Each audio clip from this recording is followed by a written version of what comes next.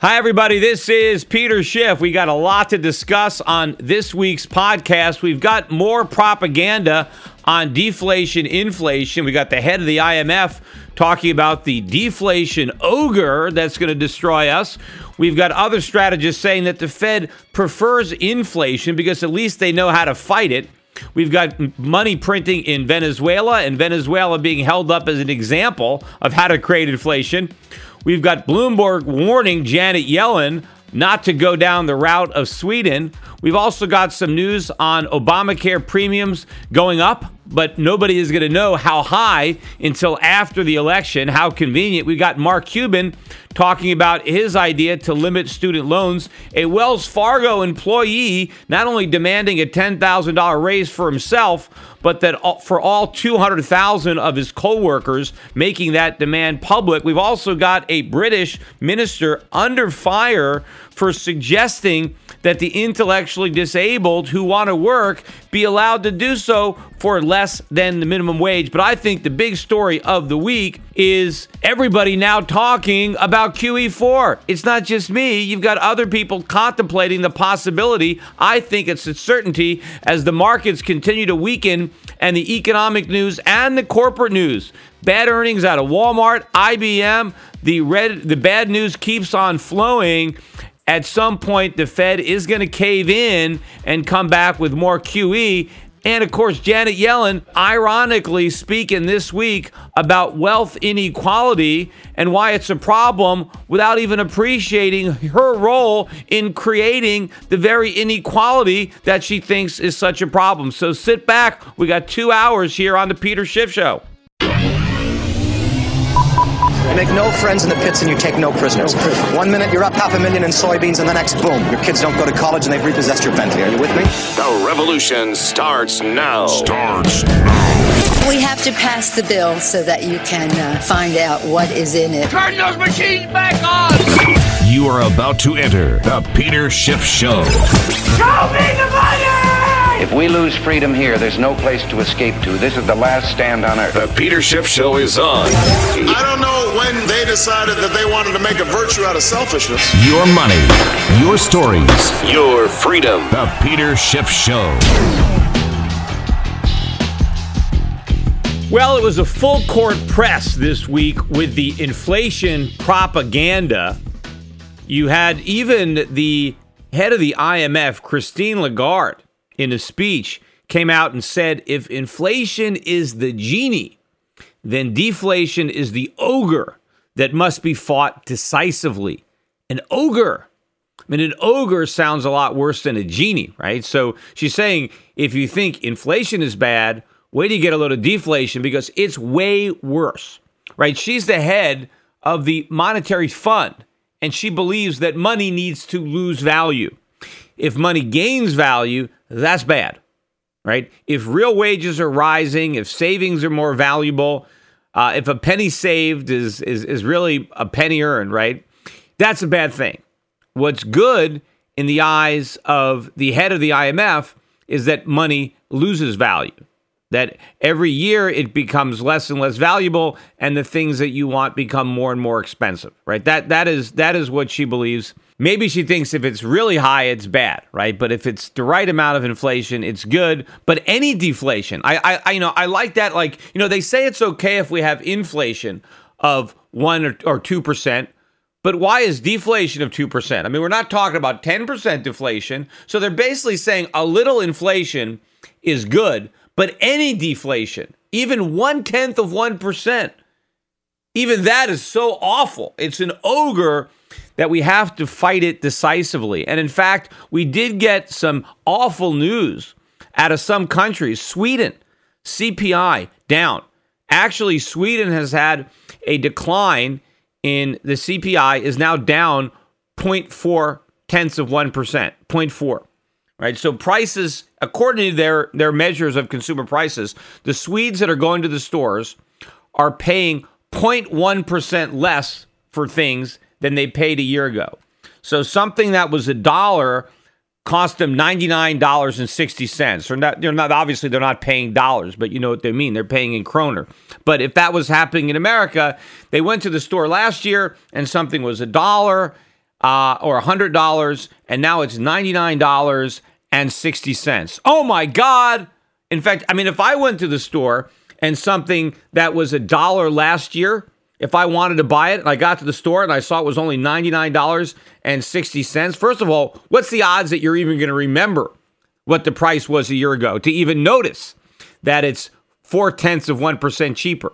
But what they think is someone's going to go to the store to buy something that they want, and they're going to notice that it's $99.60 when last year it was $1, and they're going to say, you know what? I came to the store to buy this, but I noticed it's 40 cents cheaper.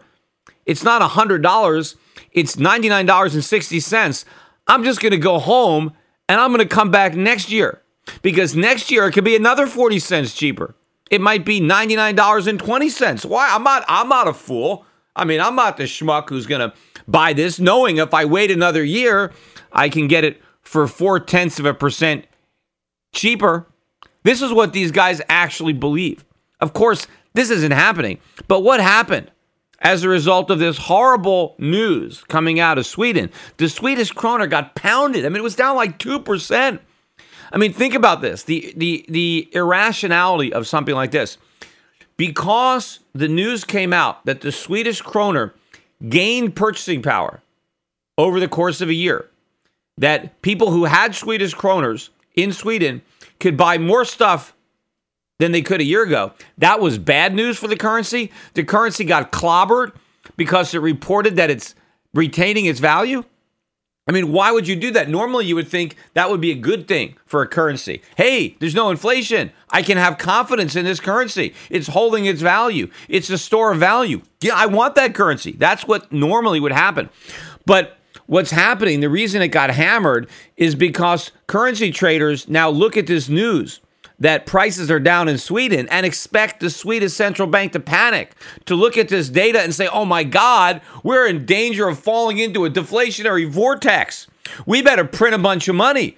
We better lower interest rates. We better do QE. We have to make sure that we don't get eaten by this deflationary ogre, even though there's nothing wrong with the Swedish economy. But somehow, the fact that prices have declined needs to be interpreted by the central bank as, oh my God, this is very dangerous.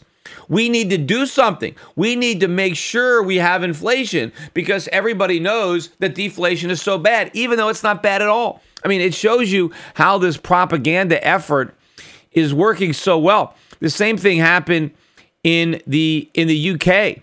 The UK came out with its lowest inflation number in 5 years, right? The annualized rate was 1.2%. That's the lowest since the September of 2009. That's still positive inflation, 1.2%. The pound got crushed that day.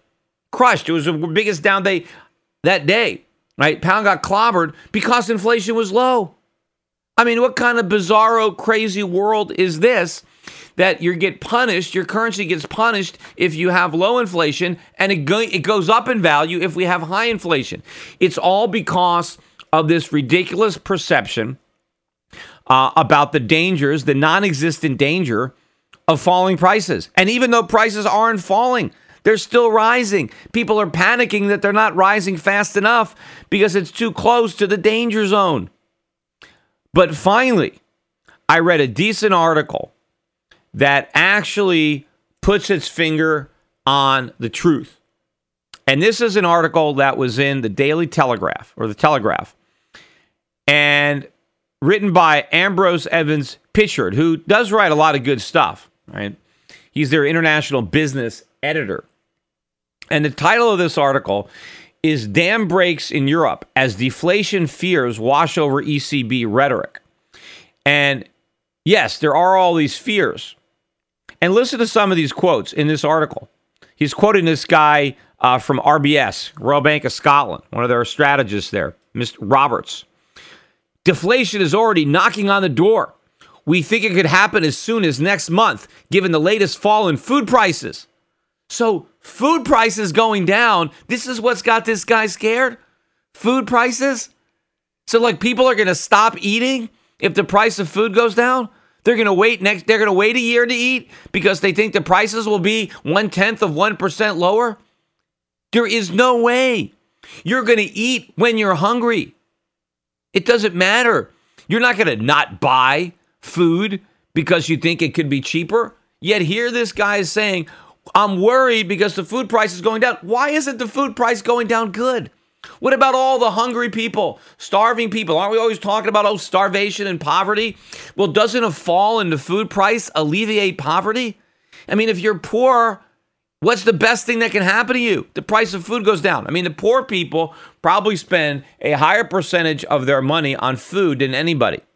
Yet this guy is worried. Hey, the food prices might go down. The central banks have to act. You got to stop this threat. You got to make sure that the price of food goes up. Why? I said everybody is talking about why lower gas prices are going to help the American economy, even though the lower gas prices aren't permanent. They're going to be fleeting. But people recognize that lower gas prices are good. Well, why aren't lower food prices good? Why isn't the price of everything going down good?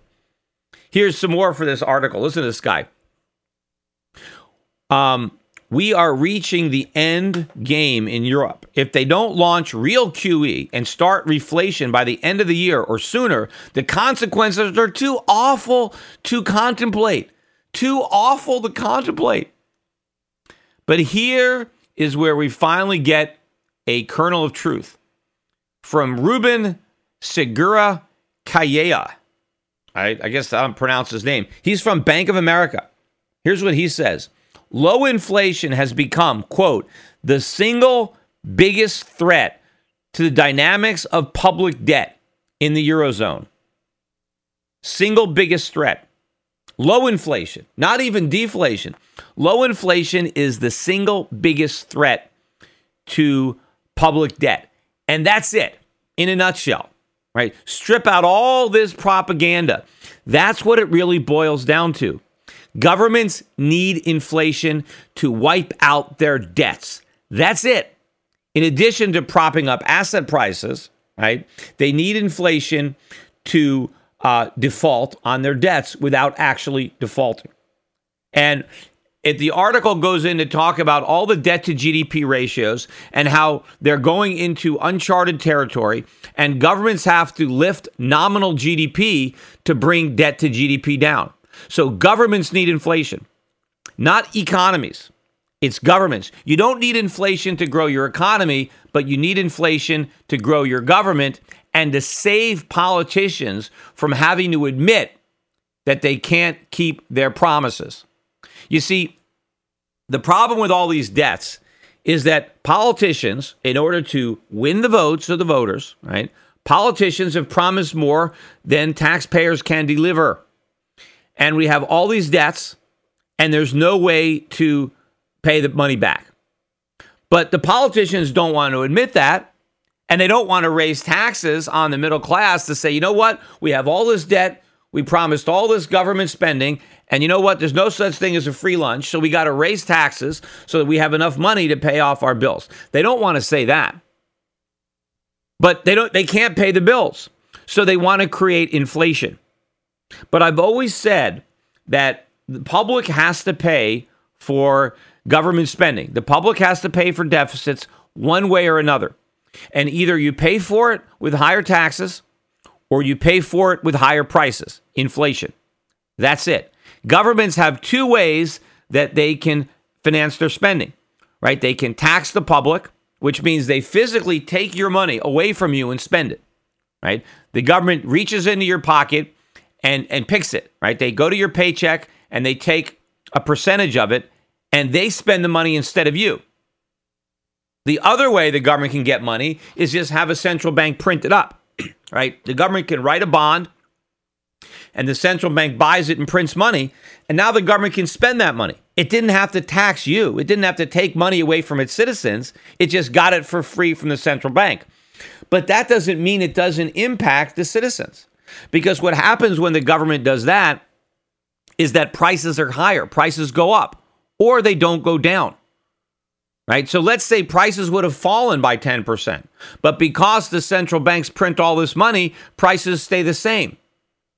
That means that people are robbed. They're denied of a 10% reduction in their prices, which would mean that they would have 10% more purchasing power. So either way, the government takes your purchasing power. When they tax you, they physically take your money, and you can see it, right? And you know exactly why you're poor, because the government took your money. You see it come right out of your pay, right? Or they can increase sales taxes, and you go and buy something, and there's a tax on it. And they can say, oh, you just raised my sales tax. You're diminishing my purchasing power. But if they don't take any of your money, instead they just print money and spend that, what they're doing is taking your purchasing power, because prices are rising. And the net effect on the individual is the same. He buys fewer things.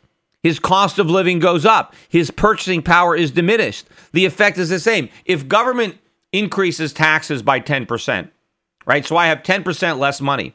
Or they don't increase taxes, they print money and spend it, and prices go up 10%, and now my paycheck is 10% less valuable because I could buy 10% fewer things.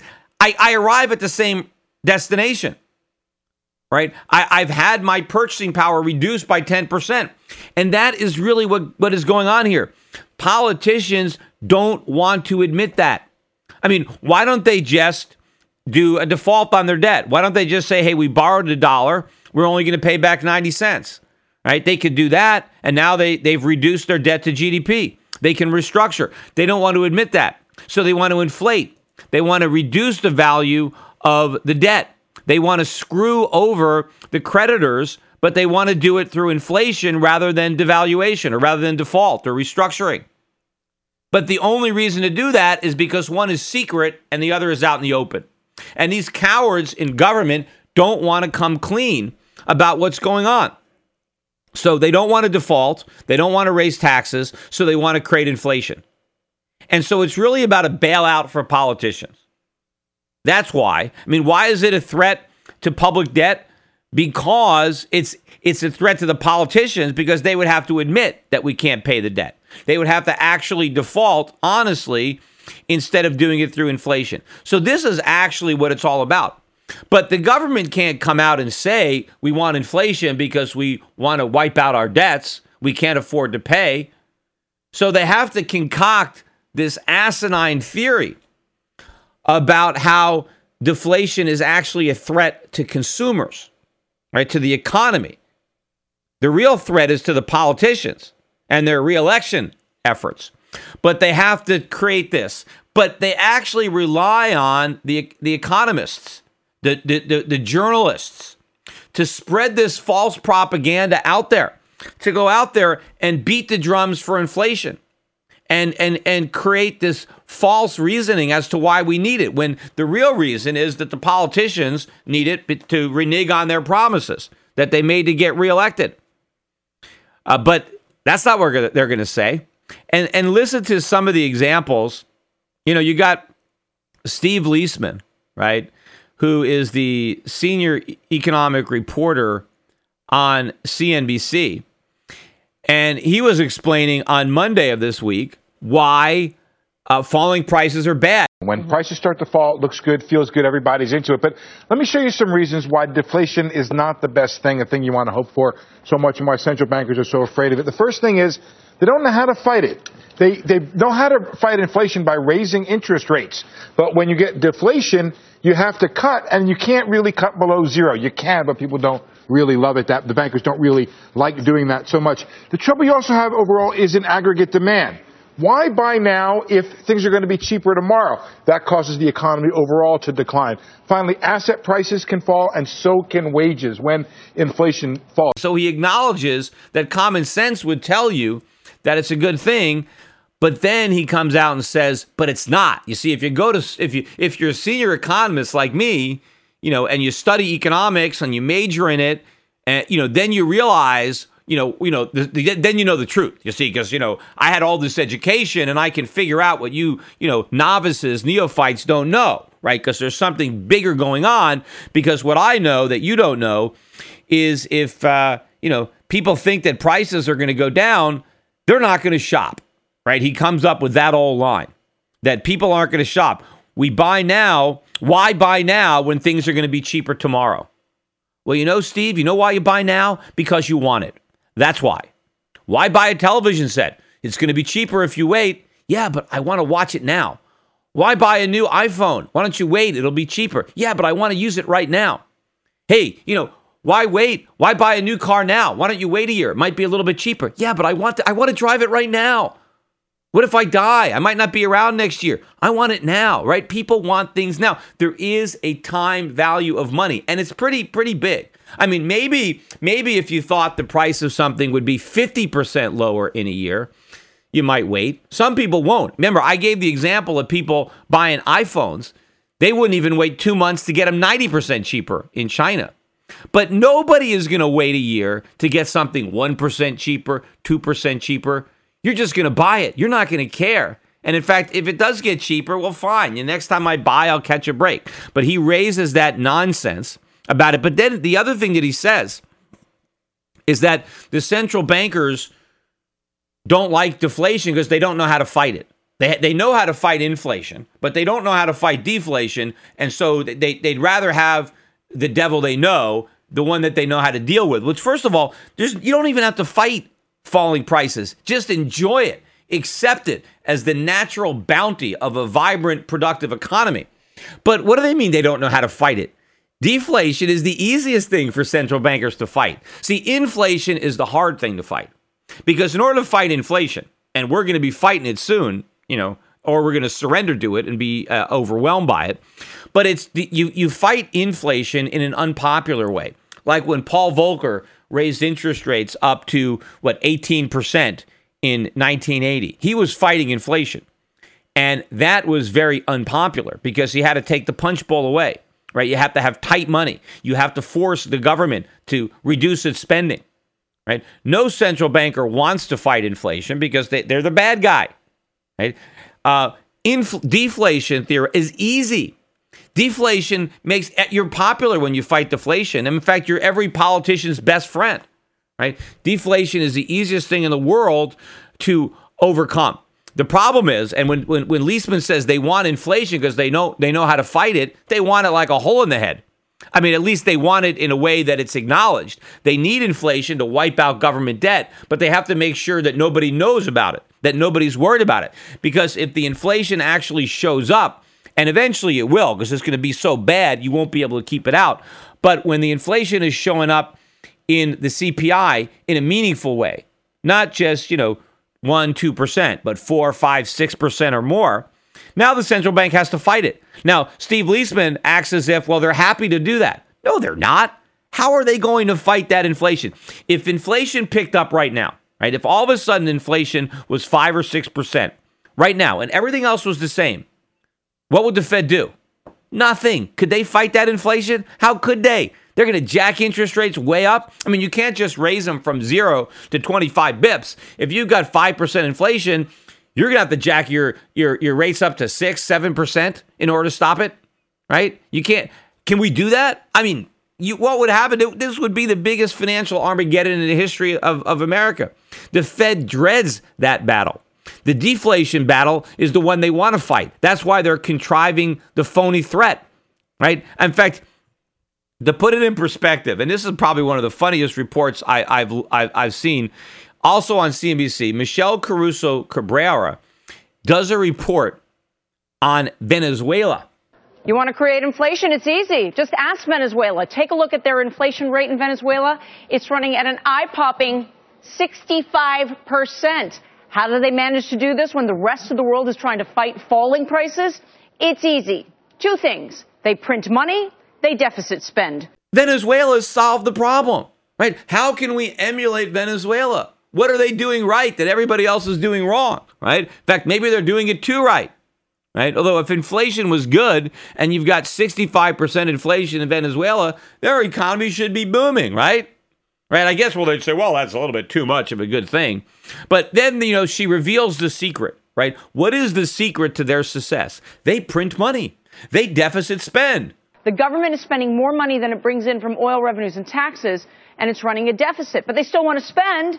So what do? They borrow the money, again, from their central bank, which prints it up and gives it to them.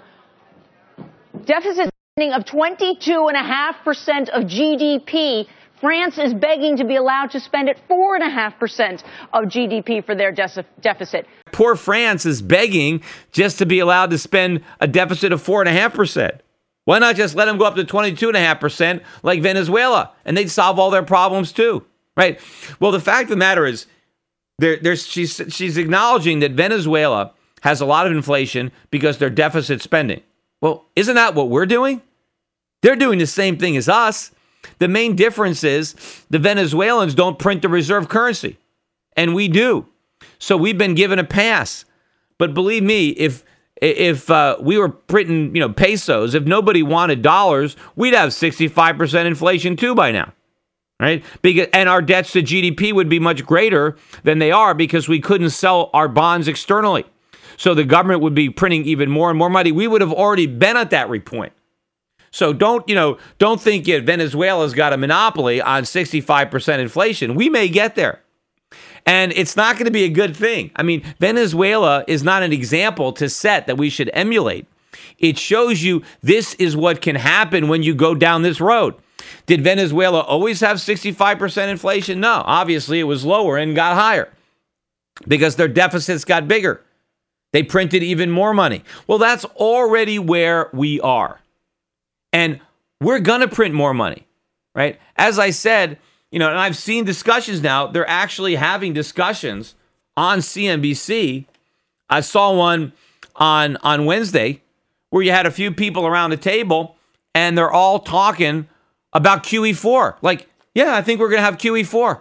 Maybe we'll have QE4. Well, that's the first time I've seen anybody other than me talk about that. But of course, I talked about it when the Fed first, even before they tapered, I said, well, they can't really taper because if taper, they're going to have to untaper. Right? And that was one of the reasons. Remember, I was trying to give the Fed credit for being smart enough to know if they tapered, they would have to untaper because tapering would bring on a recession. And I thought that it would be better for the Fed to just, never taper and can keep the illusion, the fantasy going that they could actually do it one day.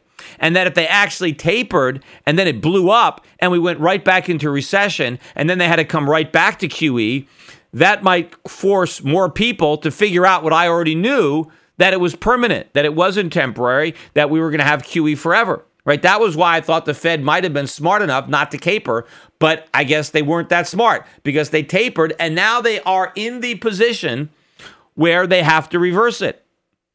And, I think already, it could be even money that the next time they meet, they're not going to taper that last $15 billion. They might pause or they might even ratchet it back up, right? But so the idea that our money printing days are coming to an end is nonsense, right? We're just getting started, right? We're going to print even more. And so we are going to succeed. We are going to create lots of inflation, right? And of course, that's what the politicians need, not only in America, but all over Europe, right? They need a way not to pay their bills without raising taxes or officially defaulting, but they are going to get more than they bargained for because eventually they are going to be forced to try to fight inflation, and that's the one thing they can't do. But they always maintain the pretense that they can, right? And the Fed always says, well, if inflation becomes a problem, yeah, we know how to fight it. We'll just raise rates. Yeah, easier said than done. Paul Volcker did it. Let's see Yellen do it. Not a chance. Not a chance. So inflation is going to get a lot worse. And again, with the way they have these CPI numbers now, who knows? I mean, inflation could be 20% in the real world, and it might only be 4 or 5% in the CPI fantasy world of government. And the government might say, well, 4 or 5% is not that bad. We can handle that. It's better than the alternative, which is a depression. So who knows how high inflation might get? It could get to 65% in the real world, and then it might be 15% or something in the CPI. And then what are they going to do? Right? The cat will be out of the bag, and the dollar will be collapsing, prices will be rising, and nobody will be talking about deflation. Nobody will be talking. It will be completely banished. It will all be about, well, how much inflation is too much inflation? The public is going to be screaming about it. I already brought up, I think, in the last week's podcast that all of these polls, all these articles I'm reading about European deflation, and everybody in Europe is complaining about rising prices. People in America are complaining about rising prices. Even though in theory they dropped. In fact, we had the PPI number that came out Wednesday this week, which was the first decline in producer prices in a year. We're down, I think, 1/10. But the public is still complaining about rising prices. That's what is impacting their lives. And the government is saying, well, they're not rising fast enough. But again, it's for the government. And that is what the Fed is worried about, too. It's the same dynamic in the United States. It's not just the European politicians who borrowed too much money. We have more debt than any of those European countries. And it's growing, daily. And in fact, the government's ability to service the debt with taxes continues to diminish as more and more people leave the labor force. As more and more people lose a full-time job and they get a part-time job, they go from being taxpayers to tax takers, right? They're no longer writing checks to the IRS. They're getting money from the government to supplement their meager incomes. So the tax base is shrinking and the debts are increasing. So how is it possible? And think about the Social Security problem. All the people that are not paying Social Security taxes that the government was counting on. People that were supposed to be in the workforce paying Social Security taxes, they're not paying. And more people are taking early retirement from Social Security. They can't get jobs anyway, so they might as well start taking their Social Security early. So the government is having to pay all of these Social Security benefits. They don't have the taxes. You've got all these students taking on all these loans. They're not even going to school, or if they're going to school, they're just enrolling, but they're not going to class. They're online. They're not learning anything. They're borrowing money that they can't repay. The debt is exploding. Same thing I mentioned on the auto loans. People borrowing all this money. The government's on the hook for every dime of it.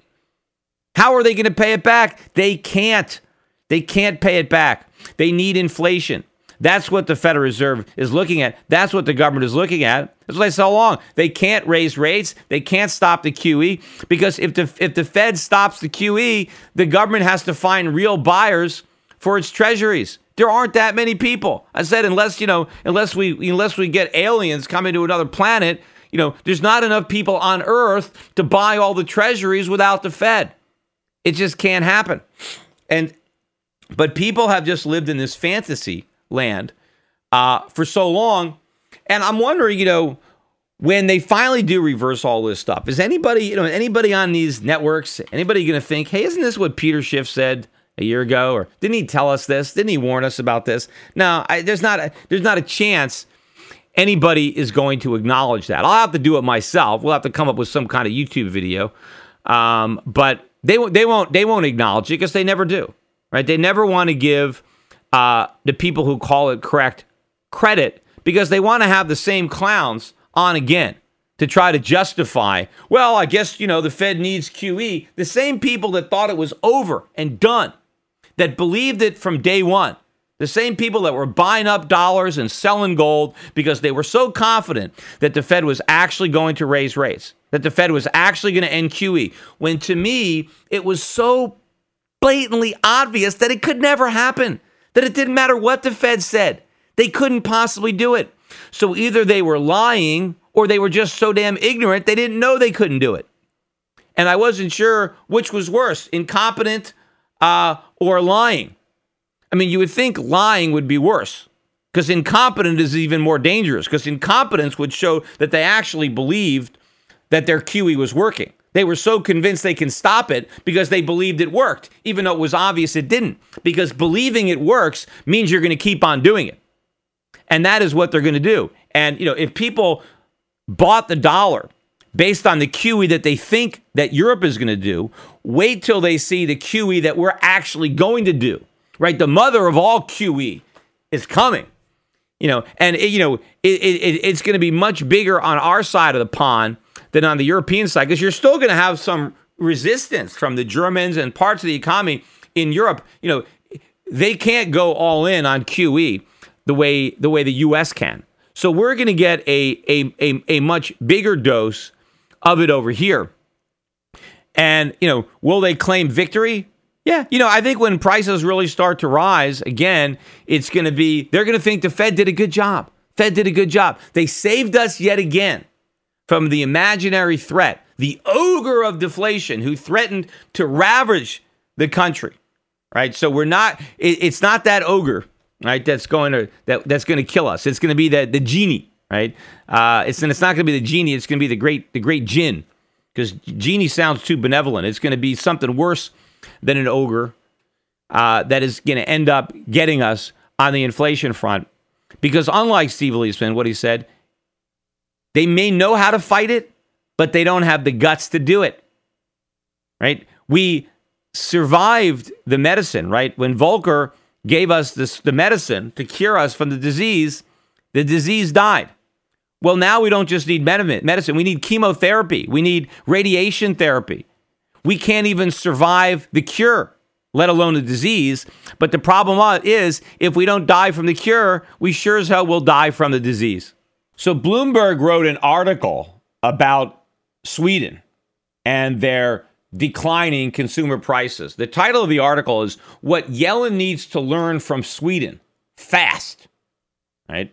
So things are really unraveling. Sweden is a disaster, and Yellen better, pay attention, right? Here.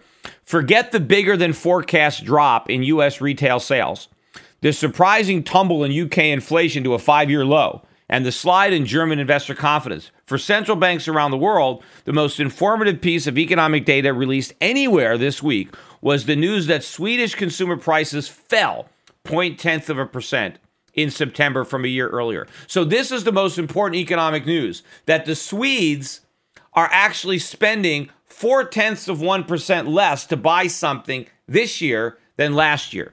So something that cost the equivalent of $100 last year, because this year it only cost $99.60. This is the biggest disaster happening anywhere on the planet. Here, the 7th monthly decline of the year leaves the Reichsbank dicing with deflation. Oh my God, they must be pulling their hair out. Here, the world's oldest central bank has already undershot its 2% inflation target for almost 3 years. Okay, so they've been under 2% inflation for almost 3 years. And has anything happened? No. Have they fallen into an economic, pit? No. Here. And now, and is now poised to respond by the end of this month by cutting its benchmark repo rate from a record low of 0.25%. So their interest rates are already 0.25%. And now they have to make them even lower because they don't have enough inflation. Meanwhile, look how low interest rates already are. And again, this is all nonsense. There's nothing wrong with the Swedish economy. It's one of the economies that we've been investing in.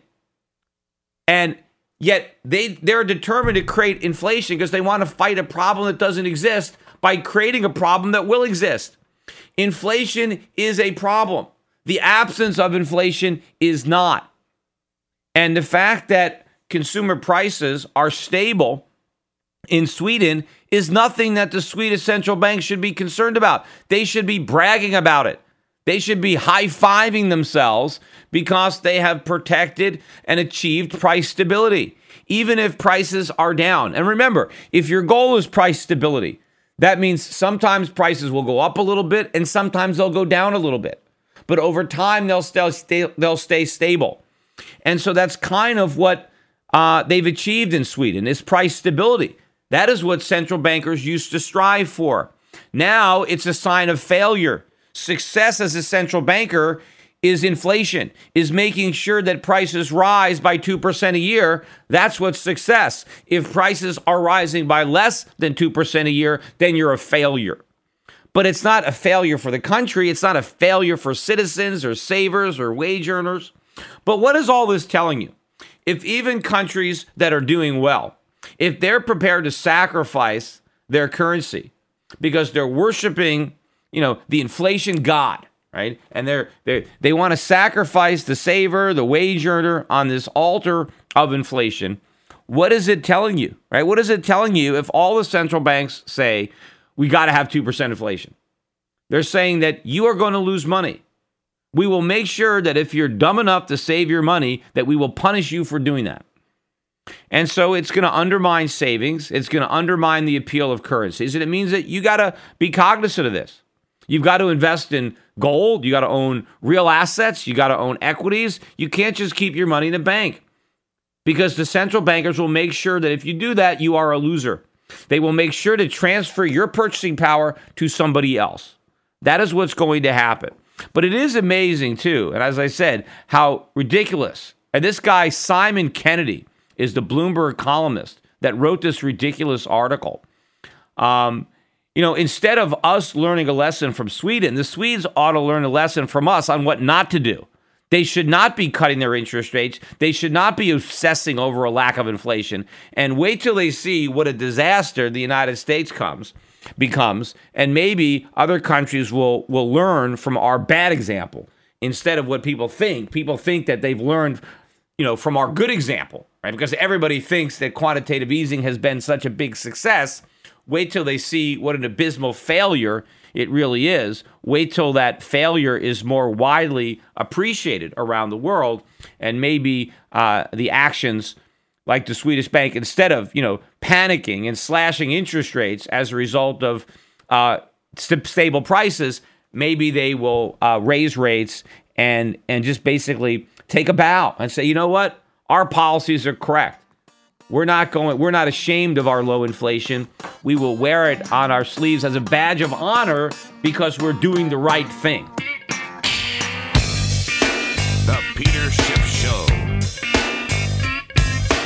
Quite a few interesting news stories that caught my attention this week. One of them had to do with Obamacare and the healthcare costs. I was already talking about this because my business partner in Euro Pacific Bank told me that he had just had his health insurance canceled, I guess because of Obamacare. And so he had to, get a new plan. And the new plan was less generous in the benefits, and it was about 40% more expensive than the plan that he had. So as a result of the requirements in Obamacare, the plan that he liked, that he already purchased, was discontinued. And now the cheapest one he can find is 40% more expensive, and it's less comprehensive. Remember, when President Obama ran for office, if you like your health care, you can keep it. Well, obviously, that wasn't the case, because a lot of people who liked their health care couldn't keep it. And now they've got something that they don't like, and that's a lot more expensive than what they did like. And I read this story that the healthcare.gov website is not going to be showing the new premiums for next year until November 15th, which is 11 days after the midterm elections. Now, something tells me that the reason they're not going to show the new premiums until after the election is because they don't want the sticker shock from all the people who are going to vote Obama. I mean, obviously, they probably know what the prices are, right? So why don't they put them up now? Well, because the election hasn't happened yet. They don't want to give people an indication, which means that a lot of people who probably signed up for Obamacare, they're not going to stick with it once they see how much it's going to cost, right? This whole thing has been a giant disaster. But, the irony of ironies is that because of all the full-time jobs that have been lost as a result of Obamacare, we have all these part-time jobs being created, which adds to the number of jobs being created, which makes it appear as if the president's plan is working or the economy is improving, when in fact the only reason the jobs are being created is because Obama's health plan is helping to destroy the full-time jobs. Although that's not the only reason, but it is certainly one of the reasons. But he actually benefits from his own failure, right? It's not the strong economy, but the weak labor market that's producing all these part-time jobs. And the Affordable Care Act is a major contributor to that trend. So the president gets to take credit for Obamacare and the new jobs, even though neither is working the way it was promised. I guess the one downside is that a lot of these people who've lost their full-time jobs and who are stuck with more expensive health insurance, they may not vote for Democrats in November. So you do have the real chance that Republicans can pick up seats in both the House and add to their majority there, and potentially pick up a majority in the Senate. I guess the one thing that the Democrats have going for them is generally when government programs create more poverty, they also create a better environment for the Democratic message of you're poor because of the rich and because of the greedy employers, and you need more government to level the playing field. Vote for me, and I will alleviate your poverty by taking money from other people and giving it to you. So it's a double-edged sword, right? I mean, yes, as the economy weakens, there's a tendency to blame the incumbents, but the Democrats in general benefit from a weak economy in that they're seen as the ones who are able to solve the problem by just doling out money. But not always the case. Look, I mean, remember, the economy was really bad under Jimmy Carter, and that's what paved the way for Ronald Reagan. And so that could happen.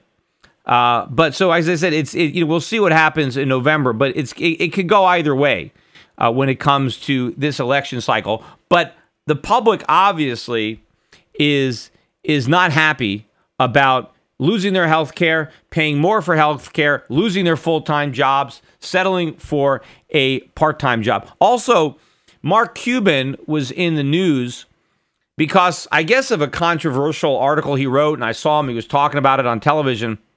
His plan would be to limit student loans, limit the amount of money that students can borrow to just $10,000 per year. And he said that would really help the economy more than a tax cut or any kind of government program. Just limit how much students can borrow. And I would agree that placing limits is a good idea. But getting rid of the guaranteed loans altogether is an even better idea. I mean, what Mark Cuban is acknowledging is that the loans aren't helping because colleges are just jacking up tuitions based on the loans. Well, if that's true, then they'll still be able to jack them up based on a $10,000 limit. I mean, I would say that a $10,000 limit is better than no limit, but why let kids borrow money at all? It's not like they won't be able to go to college. But again, I guess they're afraid of deflation, right? I mean, if deflation is so bad, I guess it would be terrible if colleges cut their tuition prices, right? Oh, no, tuition prices are falling. This is terrible. This is deflation. But you know what? It would be a bonanza for students who actually want to get a college degree. But the problem with these subsidies is that too many people go to college. See, what I don't want more people going to college. We have more than we need. People who are going to college now shouldn't be, and they're being enticed in by these student loans. So if we took away all the student loans, yes, fewer people would go to college. But the people who will actually benefit from college, because not everybody will, but the people who actually benefit, they will still go. And they'll pay a lot less money to go because they're not going to be in competition with all these people who shouldn't even be there in the first place. So the only people who go to college will be the people who can benefit from the experience and for whom the cost is worth the benefit. See, right now you have so many people who would benefit from a college degree overpaying because so many people who shouldn't even be in college are there anyway, spending government money to bid up tuition. If you take away all the fluff, if you take all the kids out of college that shouldn't be there, that should be learning a trade, that should be working and getting on-the-job experience, if you take them out of the universities and the colleges, right, and now the people who actually will benefit don't have to compete with these people, prices are going to come down, the colleges are going to restructure, they're going to take away a lot of the fluff, right? They're going to cut back on their overhead, and they're going to deliver an affordable college education so that if you want to go to college, you can get a part-time job, you can work the summers. That's what my dad did. My dad didn't borrow a nickel to go to the University of Connecticut. He didn't get any money from his parents and didn't borrow a dime. Well, then how did he go? He had a summer job. That was it. One summer job paid for it all. The same thing could happen again. You could work your way through college like my dad did if the government wasn't there with these loans. And, my dad, majored in business and accounting, and he probably benefited from it based on what he ended up doing. He started an insurance agency, and, he used what he learned in college. And so a college degree and the things that my dad studied, probably benefited him. And so it was worth it for him to have gone to college. Plenty of people today who are going to college, it's not worth it. And since it doesn't cost them any money, you just sign here, you'll get all these government grants. I mean, if you actually have to pay for it out of pocket, if you actually have to have a job, maybe you'll think twice. Maybe, do I really want to go?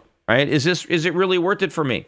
And maybe parents will be able to get more involved. Look, if you got a kid who's barely made it out of high school, right? He's a C and D student, and you know academics is just not his thing. Why encourage that kid to go to college? You just encourage him to waste his time. Figure out what your kids are good at, where their skills are. You don't need a college degree to succeed. In fact, it could be a barrier to success if you're trying to go in the wrong direction. And just because a kid doesn't have the aptitude for college doesn't mean he's a failure. There are plenty of kids that didn't do well in high school that run companies, that start businesses, right? You don't necessarily have to be book smart to make a lot of money.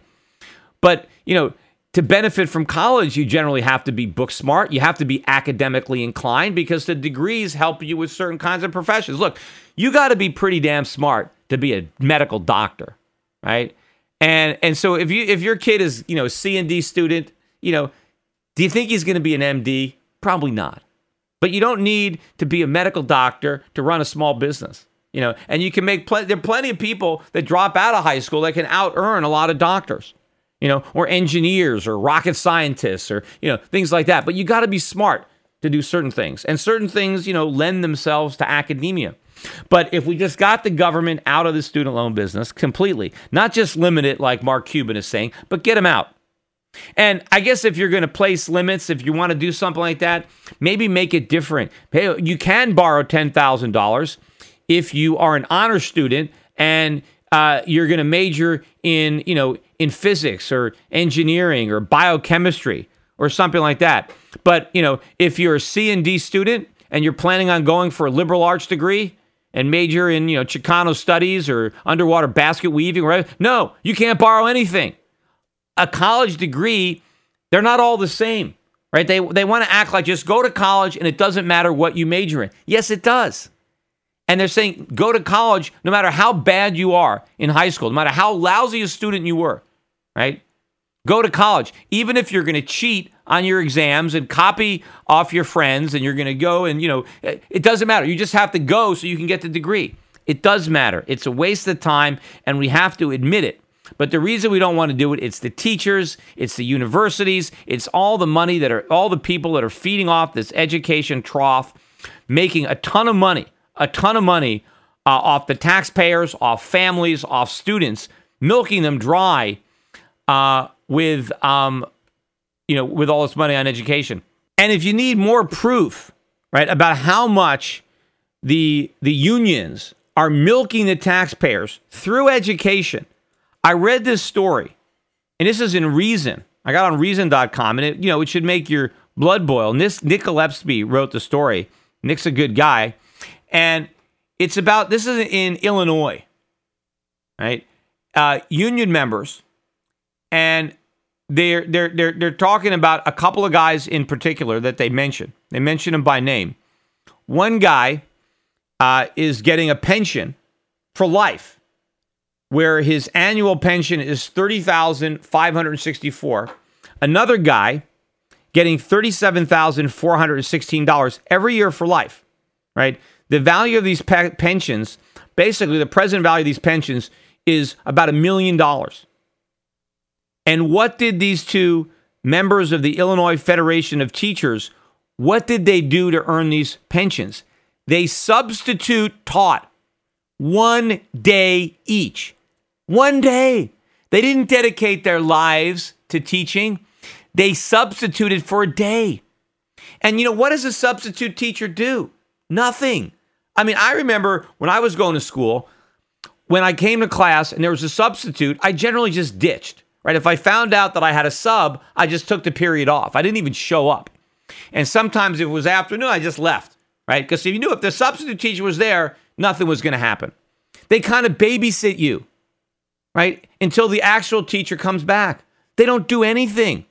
So you're talking about somebody who sits in a classroom for 45 minutes and babysits a bunch of kids, right? Lets them do independent study, maybe tells some jokes, I don't know. And because you did that for 1 day, you get $37,000 every year for the rest of your life. This is what's going on under the umbrella of education and the unions. It is a boondoggle. And the politicians pander to it because, A, they get massive support from these labor unions in their reelection efforts, but they all know if you talk about education, you get votes because that's how dumb the voters are. You just tug at their heartstrings. Who could be against the kids, right? The kids are our future. Education.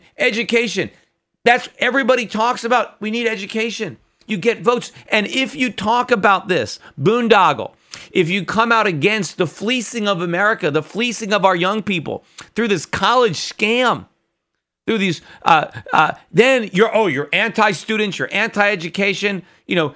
So nobody has the guts in American politics to call it what it is, to call anybody out. They all just want to get in on it. Me too. Who can be the biggest supporter of education? Who wants it the most? The most subsidies? Yes, I care more about education than my opponent. And to prove how much I care about education, I'm willing to have even more subsidies, to spend even more money, And nobody wants to say it doesn't work, it's wrong, because they're going to get clobbered. Plus, of course, all these teachers' unions and these lobbyist groups, independent expenditures. One person comes out and tells the truth, and he's going to be clobbered. The mailboxes are going to be bombarded with flyers and the TV and the radio, all these attack ads on whoever dares. That's the third rail almost. I mean, it's not just it's Social Security. That's the third rail. It's education. Everybody's got to sign on. Nobody can tell the truth because the political consequences will be enormous. One final story I want to comment on. I don't even know if I mentioned this when the news first broke, but the Waldorf Astoria, which is owned by Hilton, has been sold to a Chinese company. And actually, if you look at the terms of the deal, it seems like it's a great deal for Hilton. Because even though they're selling the Waldorf, I think for like $2 billion, they have the right to manage the hotel for the next 100 years. 100 years. So, I mean, they're going to get all the revenue from the hotel, and they're going to get $2 million up front. And the Chinese, in addition to paying $2 million to buy the Waldorf, are going to spend hundreds of millions more to renovate it. Now, obviously, the hotel needs a lot of renovation. Hilton doesn't have the money to renovate it itself, or it doesn't want to. So why not sell it to China, take $2 billion in cash, and let the Chinese pay for the renovations? They can manage the property for the next 100 years. 100 years. It shows you how much money they have in China. They don't know what to do with it, right? They're just going to throw it away. Because look, I guess it's better than holding treasuries, right? Because at least in 100 years, they'll own it. What's a treasury going to be worth in 100 years? I mean, what's it going to be worth in 100 days or 100, but 100 years, clearly nothing, right? So, but now the government is objecting to it. They're considering stopping the deal. I mean, come on, they can't even overpay for a hotel with their money. I mean, we have no objection. They can buy all the treasures they want, but let them try to buy something real with their money. And all of a sudden, it's an objection. Now, why are they objecting? They're saying it's cyber terrorism or cyber hacking, or they're saying that the President Obama, when he comes to New York, he likes to stay at the Hilton. So what? Like, there's not another hotel if he's worried about the Chinese eavesdropping on the president. Why doesn't the president just stay in another hotel? I mean, you can't tell me that that's the only hotel that the president can stay in. And I don't know, other than the president staying there, how else is the Hilton going to be some kind of base for cyber terrorism? I mean, it's not like the Chinese don't already own property in Manhattan. So what difference does it make? So this whole thing is ridiculous, but it might piss off the Chinese. I mean, we're telling them, yes, buy all the bonds you want, because we know that that's worthless. So keep buying our bonds, right? But heaven forbid you want to actually spend the money that you earned selling Americans all these products that we can't produce. If you actually want to buy something real, well, we're going to come and stop you. Well, if we stop the Chinese enough, they might realize, why are we buying these treasuries? If all we can do with our treasuries is roll them over into more treasuries, if we can never spend the money on anything, because the minute we try to buy something real, the government's going to stop us. But then I saw them talking about this thing on on CNBC, right, about the fact that, we're trying to stop them. We're trying to stop the Chinese from buying the Waldorf. It's Larry Kudlow is interviewing Barney Frank. One of the questions people raise sometimes is, well, but aren't we constrained by the fact that China has so much of our debt? China doesn't buy American debt as a favor to us. China buys American debt because that's the best place to put their money. The Chinese are buying dollars and buying treasuries because it helps them. Yeah, it helps them like a hole in the head. I mean, they think it helps them in that it preserves the illusion that they have a valid customer in the United States, but it's vendor financing. And yes, there are a lot of vendors who have created illusions for a while by loaning money to deadbeat customers, only to have to write down the sales and ultimately take a big charge and have a big drop in their stock price. This is not doing the Chinese economy any good to just bury their money in treasuries and not use it productively in their own economy, and to waste their land, labor, and capital producing goods for us for which they will never get paid, as opposed to producing goods for themselves, right? And so he doesn't even care. He thinks it's a non-issue. He thinks it doesn't matter what we do to the Chinese, that they'll never stop buying our treasuries because they have to, that they're not doing us any favors, that we're doing them a favor by allowing them to buy our treasuries, as if we somehow ban China from buying our treasuries, which of course we could do, right? We could say we will not pay any interest to on any treasuries held by the Chinese. We could do that, right? We could say if you're a Chinese citizen and you own a treasury, we're not going to honor it, so you have to sell it. And if you're not we could do, like, as if we could do that, and somehow that would hurt China. Right, it wouldn't hurt us. That we could really fix those Chinese. Let's make it. Let's stop them from buying our treasuries. Yeah, this is not a symbiotic relationship where everybody wins, or a relationship where China wins. We win. We're parasites to China, and our victory is going to be hollow because yes, in the short run, the politicians can borrow more money and spend more money, and we can live beyond our means. But all this is doing is hollowing out our economy. We're becoming more and more dependent on the charity of the Chinese and the rest of the world. Our economy is continuing to evolve in the wrong direction. And so the bigger we make these problems, the harder it's going to be, the more painful it's going to be when the Chinese do figure it out and everybody else figures it out and they stop buying our bonds or actually do the opposite and try to try to get rid of them. The Peter Schiff Show.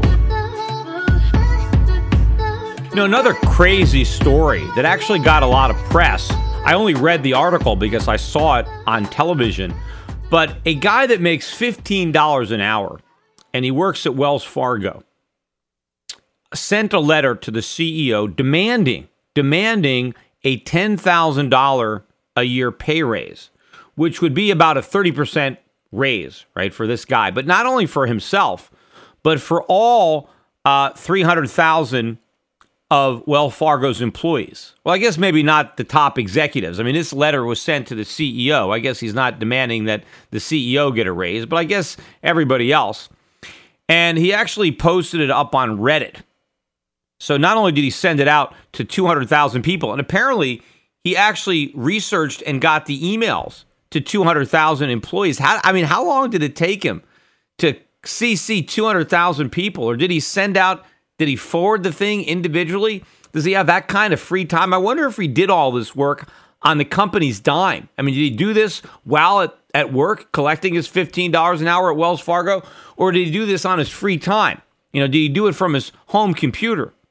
I'd want to know that if I was his boss. But here's a little excerpt from this guy's letter. He says, think as well of the positive publicity in the time of extreme consumer skepticism towards banks. By doing this, meaning giving everybody a $10,000 raise, Wells Fargo will not only help to make its people, its family, more happy, productive, and financially stable, it will also show the rest of the United States, if not the world, yes, big corporations can have a heart other than their philanthropic endeavors. So, yeah, this is going to be good for the company. Show the world you have a heart and just overpay your workers. Just give everybody a raise, a $10,000 raise, regardless of merit, regardless of a fair market value for the work being done. Obviously, Wells Fargo doesn't need to give its employees $10,000 raises.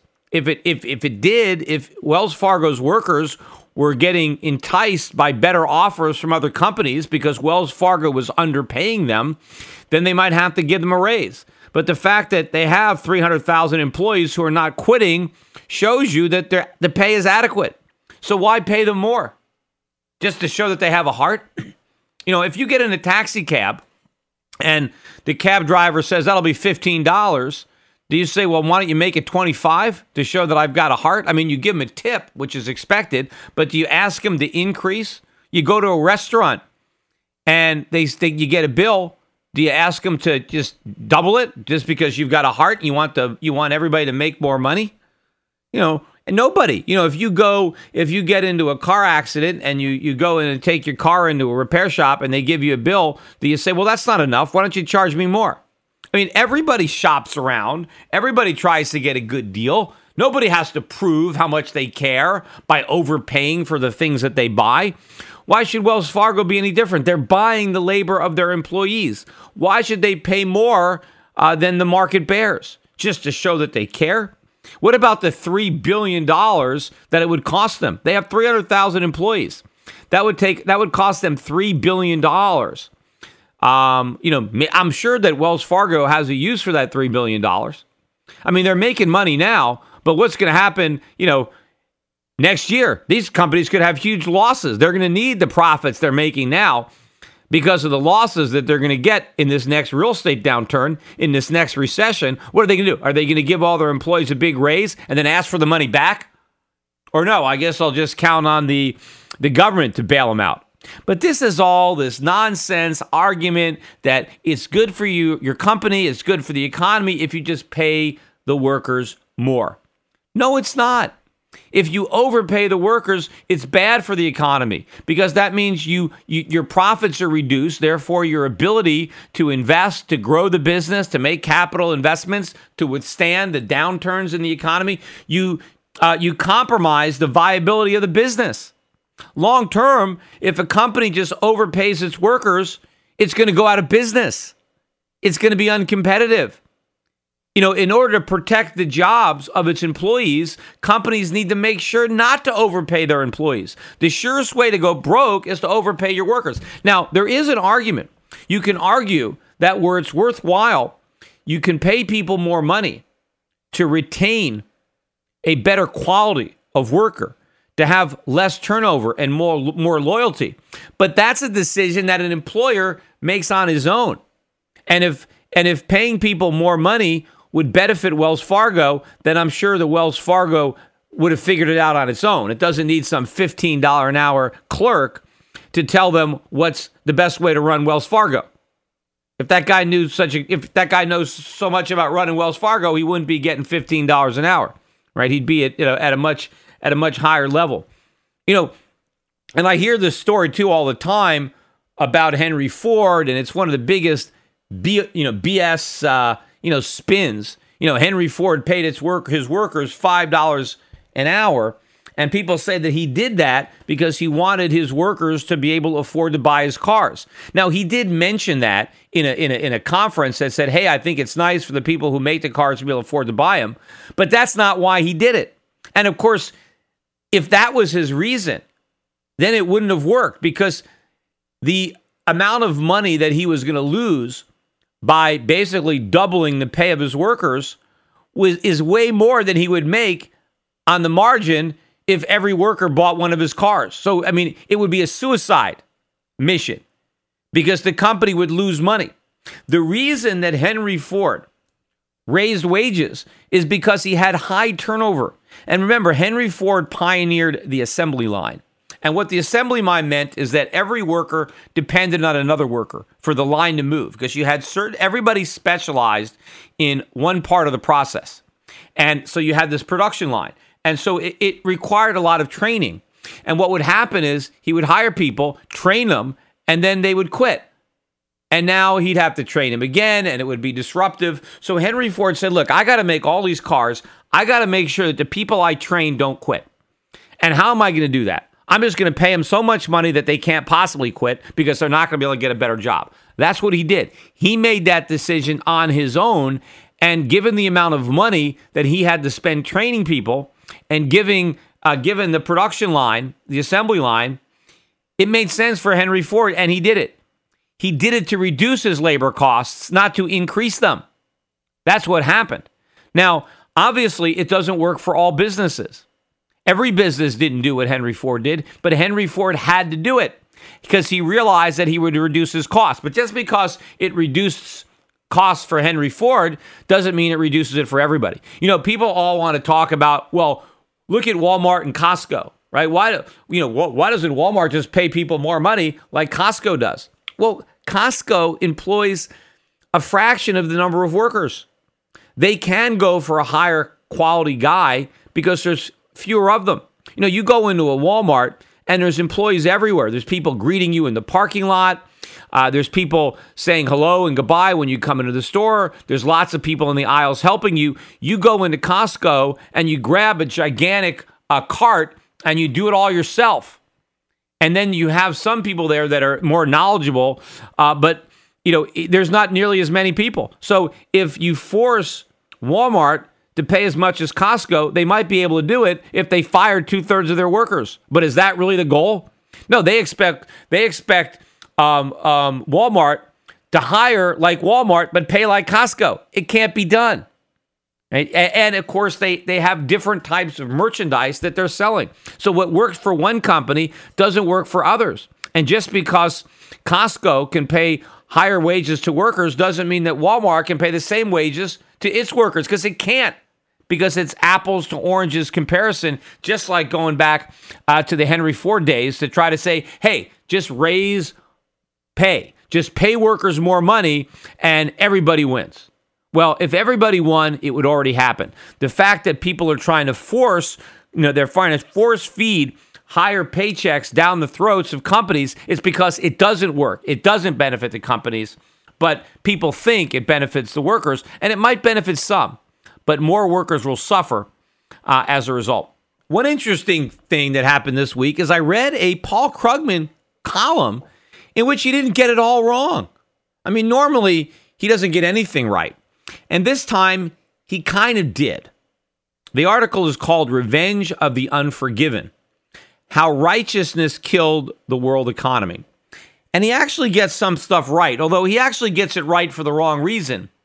So I'm not even sure if that counts, but I'll give it to him anyway, because it's the closest he's ever come, right? And he basically is saying that the problem with the economy is that we haven't really deleveraged, which we haven't. And I've been saying that all along. And he says the reason is that consumers have all this debt and we haven't let them off the hook. And that's the problem. He points out that during the mania, during the housing bubble, consumers borrowed a lot of money to buy houses, to buy cars, to buy other consumer goods, and they borrowed too much money, which is true. But what he also doesn't point out is it's because of the policies he was recommending at the time that consumers were led by the Pied Piper of debt at the Fed, down this road. So the reason that consumers are so loaded up with debt is because of the policies that Krugman supported at the time. But forget about that. He mentions that, well, now you've got all these consumers that have too much debt. And he's saying that normally there would be defaults, right? And that's how you get out from under the debt. But he says now, because people think that, that people should be responsible for their debts, that people should have to repay their debts instead of, letting them off the hook, that this is what is screwing up the economy, that we need debt forgiveness. We need debt relief. We need to relieve consumers of all their debt so that they can go out and spend again. So he's saying consumers can't buy stuff because they have too much debt. If we just wiped out their debts, they can start shopping again. Yeah, they bought a bunch of things they couldn't afford with borrowed money. And if we tell them they don't have to pay it back and they can start all over again, well, now they can buy more stuff that they can't afford. The reason they can't buy it now is they can't get enough credit because the lenders know that they're broke. But if we wipe out the debt and let it all start over again, that this is going to be some kind of magic cure. Now, the reason I'm saying, he's partially got it right, is he's right in that we do need to have debt defaulting, but not government programs to bail out individual debtors. The market will take care of that. Individuals can go bankrupt. Individuals already have the ability to discharge their debts. Other than student loans, individuals can walk away from their mortgages and they're out from under debt. They can walk away from their car loans. They can declare personal bankruptcy. So all that can happen. The government is not standing in the way of that. And so you're still going to get a traditional debt restructuring without government policies. What's happening is that the governments are not defaulting. It's the governments that have too much debt. It's the U.S. government. It's governments in Europe. It's in Japan. The governments have too much debt, and it's the governments that need to default. They're the ones that are not doing it. See, we're trying to force the government to honor all its commitments. We're telling the government, pay all the interest on all the money you borrowed, make all the payments to all the voters that you promised, keep all your commitments to Social Security, keep all your commitments to Medicare, keep all your commitments to Obamacare, or all your commitments to pensions, right? But they don't have the money. That is the problem. It's the fact that governments have too much debt and that none of it is being restructured. What the governments need is to follow Krugman's advice. But Krugman doesn't give that advice to government. Although in a way he does, in that he's advocating for inflation. Because inflation does wipe out government debt, but in a way that's very destructive to the economy and in a way that imposes tremendous costs on the people that Krugman seems to be so concerned about. Because if the government uses inflation to wipe out its debts, then you're increasing the cost of food, you're increasing the cost of energy, you're increasing other costs that bear more heavily on the middle class and the poor. And if middle class people and poor people have to spend more money on food and energy that's more expensive because the Fed creates inflation to wipe out its debts, they have less money available to spend on other things. The truth of the matter is we do need restructuring. We do need to get rid of all this debt, but no one has the guts to admit it. No politician has the guts to default. That's exactly what we need. In that respect, Krugman is right. He doesn't even know it because he's right about the wrong part of it. And yes, we do need austerity. He's criticizing austerity. We need real austerity. Austerity where the government cuts. All this European austerity, it's all happened where the austerity is supposedly with the private sector. It's not in the government. The government is not reducing its obligations. The obligations are in fact growing. And Krugman thinks that the reason that we're having all these problems is because we've had too much austerity. We just needed more money printing, more stimulus, more official debt forgiving. I mean, and how do the governments forgive debt? Because they don't just tell people you don't have to pay, because then the lenders would suffer, right? If you just told people you don't have to pay your mortgage, you don't have to pay your car loan, it's the lender who ends up collapsing. So what Krugman really wants is for the government to let the borrower off the hook, but assume the responsibility on the part of the taxpayer. Well, if you saddle the taxpayer with debt, how does that help? If you take the debt away from the individual and just throw it on the taxpayer because you don't want to let the big banks collapse, you have to keep them solvent, so somebody has to repay the bills. Well, who does the government think the taxpayers are? It's the same people.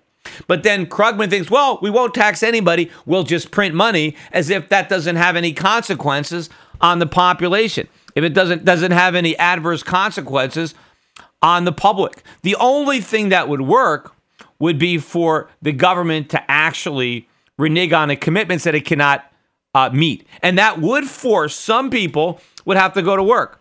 Some people that are collecting government checks would have to get actual jobs.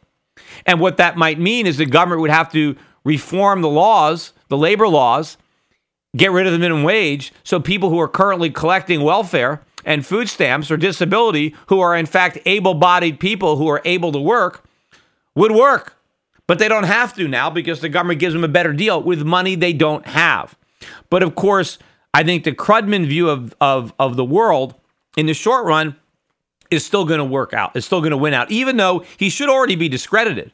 As the economy starts to implode, just as the Fed starts to take away the QE, and instead of having built a lasting recovery, as Krugman predicted, we're right back in recession, Krugman is going to still come back and say it wasn't big enough. We didn't do it big enough. We were too timid. Well, he's going to get his wish because, again, we're going to get the mother of all QE coming, and there's no way Paul Krugman is going to be able to say it wasn't big enough when it completely blows up, not just in his face, but in everybody's face. You know, when it comes to labor laws, as bad as things are in America, you know, in many places, they're actually worse. In Great Britain, they have a minimum wage, just like we have here, but they don't have an exemption for the intellectually disabled, the way we do here in America. Remember, I got all that flack when I was on The Daily Show, and I talked about paying the intellectually disabled less than the federal minimum wage, which is something that's already allowed. I mean, they acted as if it was a crazy proposal that I had come up with, that we should allow that to happen, when in fact that is the case.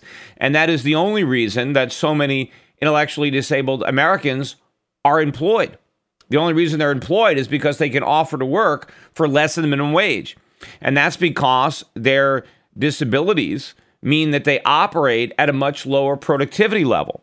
So if an employer were forced to pay an intellectually disabled worker the same minimum wage that he would pay a fully abled worker, who's he going to hire? Obviously, he's going to hire the mentally capable individual who's going to be more productive than the intellectually disabled individual. But if the intellectually disabled individual is allowed to work for less than the minimum wage, and let's say that a intellectually disabled person has half the productivity as an abled person, and you can measure that. Let's say, you know, you're doing a particular task, and it takes the intellectually disabled person twice as long to do the task as the fully mentally abled person. Well, if you can pay the disabled worker half the minimum wage, then the employer, in theory, would be indifferent to hiring a intellectually abled versus a disabled. But if you're forced to hire and pay the intellectually disabled person the same money, even though they're going to take twice as long to do the job, then that person is twice as expensive. And people aren't in business. Employers aren't going to lose money. They're not going to pay twice the labor rate to hire somebody who's intellectually disabled. But if they can pay them less, then they'll work. And that is the rationale for the exemption. And of course, as I try to explain to Samantha Bee, of course, that's all that explanation is on the cutting room floor, that intellectually disabled people who have jobs are not supporting families. They are generally supported by their families. They still live with their parents, and they're working more for the personal satisfaction, the pride, the sense of accomplishment. And the money that they earn, they can use that to buy the extra things with the pride that they worked for the money. And so it's a win-win. Everybody benefits from the fact that there is an exemption. But in Britain, there is no exemption. And so obviously, the intellectually disabled can't get jobs in the UK. So I guess they sit at home and do nothing, which means that the law is imposing a greater disability than nature. Because when you force intellectually disabled workers to be subject to the minimum wage, you're basically telling them that they're worthless. Yes, you can make a small contribution, but since you can't make a large enough contribution, then you can't contribute anything. And we shouldn't allow the intellectually disabled to make decisions for themselves. After all, they're intellectually disabled. So let's tell them that they're even more worthless than their handicap, or I don't know if you're whatever you're going to call it, and say that you can't do anything. So apparently this guy, and we've got the offending sound clip. I guess it was another one of these things like a Mitt Romney moment where you're talking to a conservative audience and somebody happens to have a microphone on to catch you saying something that is completely legitimate and for which you should be proud. But when the public hears it, rather than trying to defend what you say, you throw yourself on the sword and you apologize profusely for your heartlessness. And I don't know where I could have been or how I could have said something so crazy and so stupid. I am profoundly sorry. That's what happened to this British minister, David Froude. And then you make a really good point about the disabled. Now, I have not thought through, and we have not got a system for kind of going below the minimum wage, but we do have universal credit is really useful for people with the fluctuating conditions who can do some work up and down, because they can get bolstered universal credit, and they can move that amount up and down. Now, there is a group, and I know exactly. I mean, they're actually, as you say, they're not worth the full wage. And I'm going to go and think about that particular issue. There is something we can do nationally and without distorting everything, which actually, if someone wants to work at £2 an hour, it can be actually. All he said is, yes, I know there are some intellectually disabled people, and if they could be allowed to work for less than minimum wage, because they're not worth the full wage. And again, what he means by they're not worth it is their productivity is not high enough in order for them to be able to be paid a full wage. He's saying if they could be paid less than the minimum wage, well, then they can have jobs. And this produced complete uproar in Britain. They're calling for this guy his resignation or to be fired. He's had to apologize profusely for his statements. He's had to say how much he cares about the intellectually disabled. Of course, the people who want to apply the minimum wage to the intellectually disabled, they don't care about them at all. All they care about is the intellectually able person who maybe didn't get the job because the intellectually disabled person was able to be hired because they were able to work for less than minimum wage. See, the only people who benefit from applying the minimum wage to the intellectually disabled are the fully abled people who end up getting the jobs that the intellectually disabled people are legally prevented from taking. That's all you're doing. But again, this is such a politically charged subject that nobody wants to explain it. Because somehow, if you are in favor of freeing intellectually disabled from a law that makes it illegal for them to work, if you say we should exempt them from the minimum wage, right, then you're a heartless, cruel person who wants the intellectually disabled exploited, even though the result is they don't get hired at all. But the reason some people have to be so against this rule is because once you admit that the minimum wage law creates unemployment, even among the intellectually disabled, the minute you make that admission, you've admitted that the minimum wage creates unemployment.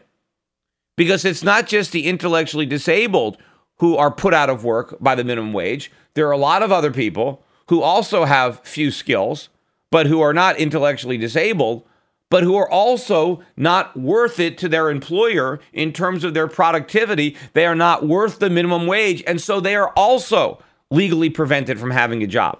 But nobody wants to acknowledge that problem. And so to pretend it doesn't exist, we have to apply it to everybody, including the intellectually disabled. And the fact that we've prevented them from working, well, that's a small consolation, which really shows you that the proponents of applying the minimum wage to the intellectually disabled don't give a damn about the intellectually disabled. They don't care about the personal satisfaction and the sense of accomplishment that they are being denied. They would just as soon force every employer to fire their intellectually disabled workers just so they can sit on their intellectual high horse of feigned morality and just pretend that they care. When reality is, it's the people like this particular minister who actually understands the problem and who cares about the intellectually disabled, but now, in order to save, his political career, has to pretend otherwise and has to support policies that he intellectually knows, will actually hurt the very people that he has to, show how much he cares about. The Peter Schiff Show. Well, I guess I'm not going to say the I told you so's just yet. I'm going to hold off just a little bit longer until Janet Yellen and her buddies at the Federal Reserve actually taper the taper or pause. I don't know if maybe I'll wait for them to reverse it. I'm not sure. But this is the first week. This is the first week in I don't know how many where everybody else is now starting to say things that I've been saying all year long, although they're still saying possibility, even though I was saying certainty. And what we're talking about, of course, is the end of the taper, a pause or reversal of the taper, and in fact, the launching of QE4. Right now, I've been saying this. I've been a lone voice out there in the wilderness saying that it's all a bluff. The Fed's not going to raise rates. They're going to restart QE. In fact, if you remember, the main reason that I thought that the Fed might not taper at all was because I said that if they taper, they are going to have to reverse the process, and that will be very damaging for the Fed's credibility. And so rather than taper and then have to reverse, it's better to just pretend you're going to taper but never do it. That's what they did at one point, but they got so much heat. So many people were saying, why isn't the Fed tapering? What do they know? Don't they have confidence in the U.S. economy? So I think they ultimately caved in and tapered because they thought they looked even worse not tapering than tapering, knowing full well that they would have to reverse at some point. And that is exactly what happened this week. In fact, that's the only reason that the market wasn't down even more, because in response to some statements by Bullard and this now renewed optimism that maybe interest rates won't rise at all in 2015, you had a 263-point rally in the Dow on Friday. We also had a recovery on Thursday when the statements first began coming up. And so the Dow was still down on the week, but not nearly as much as would have been the case had it not been for the Fed.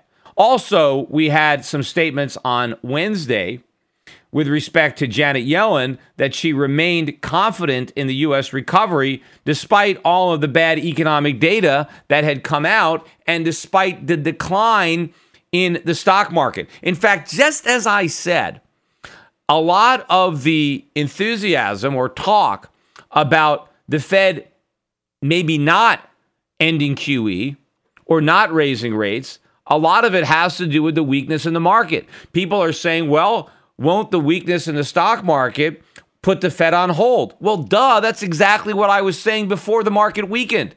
I said initially, if the Fed tapers the stimulus, that the markets will go down. And the markets going down will mean the Fed has to come back and stimulate to get them back up.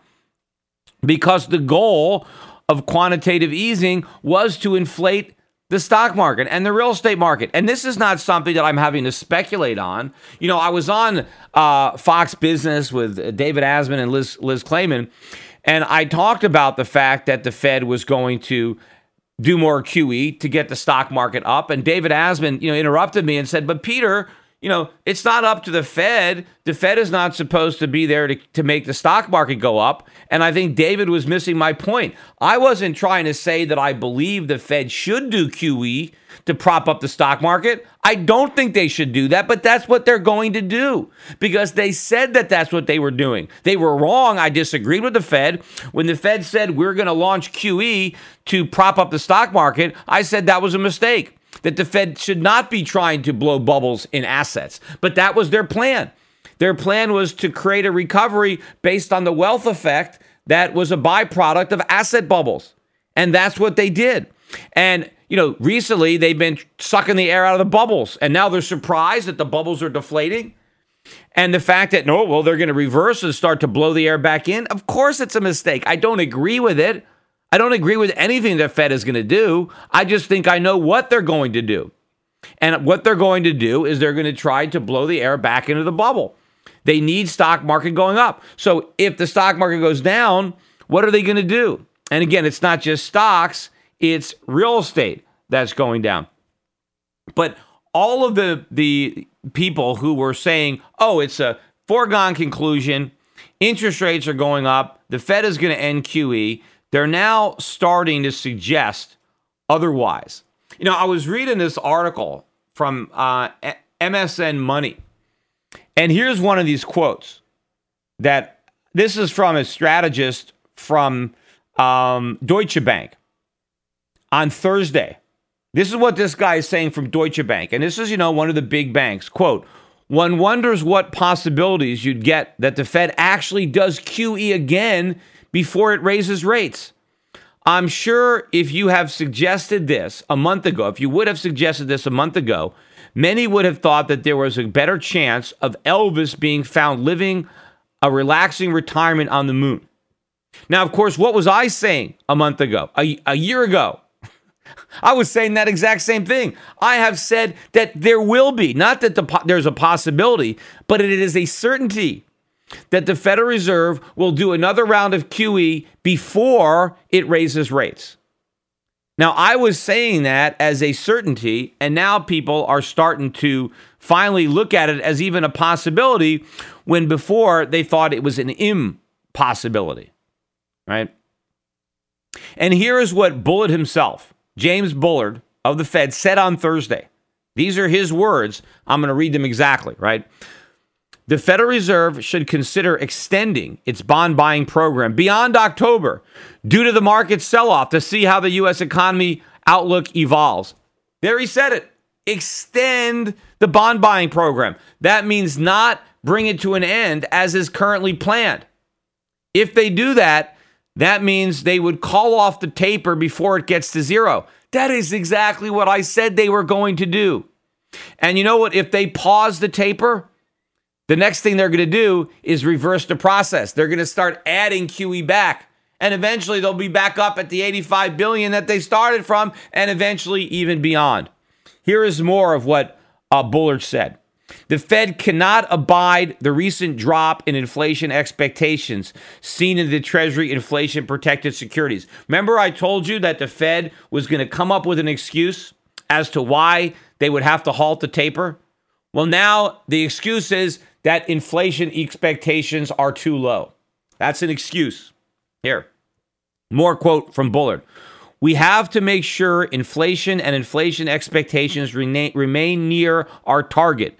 And for that reason, a reasonable response of the Fed in this situation, we could go on a pause on the taper at this juncture and wait until we see how the data shakes out in December." This is what he's saying on Bloomberg. Let's pause the taper, right? What did I say they were going to do with the taper? They were going to pause it. And again, it's not because of low inflation expectations. That's just their excuse. The real reason they're pausing is because asset prices are falling and the economy is headed back into recession. That's it. In fact, the reason that Yellen came out on Wednesday with her exposed statements about her confidence in the U.S. economy is because so much bad data had come out earlier in the week that investors were losing confidence. And so the Fed had to come in and talk the markets up. I was also watching on Bloomberg, and they were interviewing a guy who apparently over the past week or so had been talking about the possibility of QE not ending. And this was like, news to Bloomberg. They hadn't heard anybody say that. I think they're saying, hey, you're like the only guy saying this because, of course, Bloomberg doesn't know what I've been saying for the past year because they haven't had me on in 6. So maybe if the Bloomberg reporters tuned into CNBC or Fox Business once in a while and saw me, they would know that I've been saying this for a long time. This is not a new thought that this guy has, but maybe it's something new that's being expressed on Bloomberg based on the way they screen the people who are allowed on their network. But this guy is going to be talking about, the Fed not ending QE next month. And listen to what the Bloomberg reporter, how she says it. She says, maybe QE didn't have to end. I don't know. If QE doesn't end, it seems to suggest we're in much worse shape than any of us thought we were. Yeah, exactly. We are in worse shape than we thought we were. That's why the Fed pretended that it could end QE, because it wanted to pretend that it had enough confidence in the U.S. economy to end it.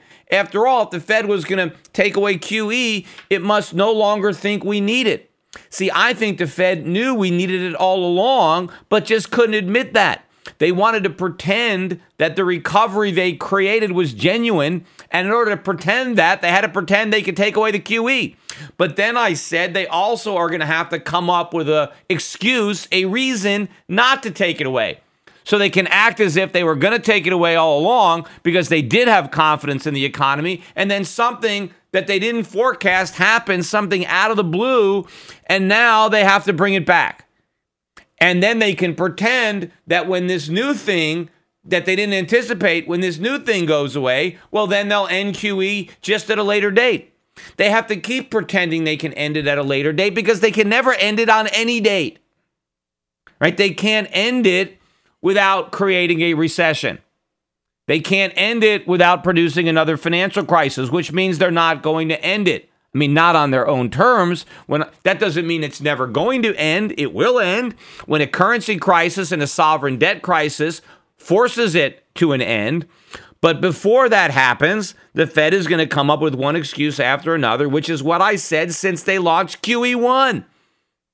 And here we are, nearing the supposed end of QE3, and so many people don't understand that there's going to be another one.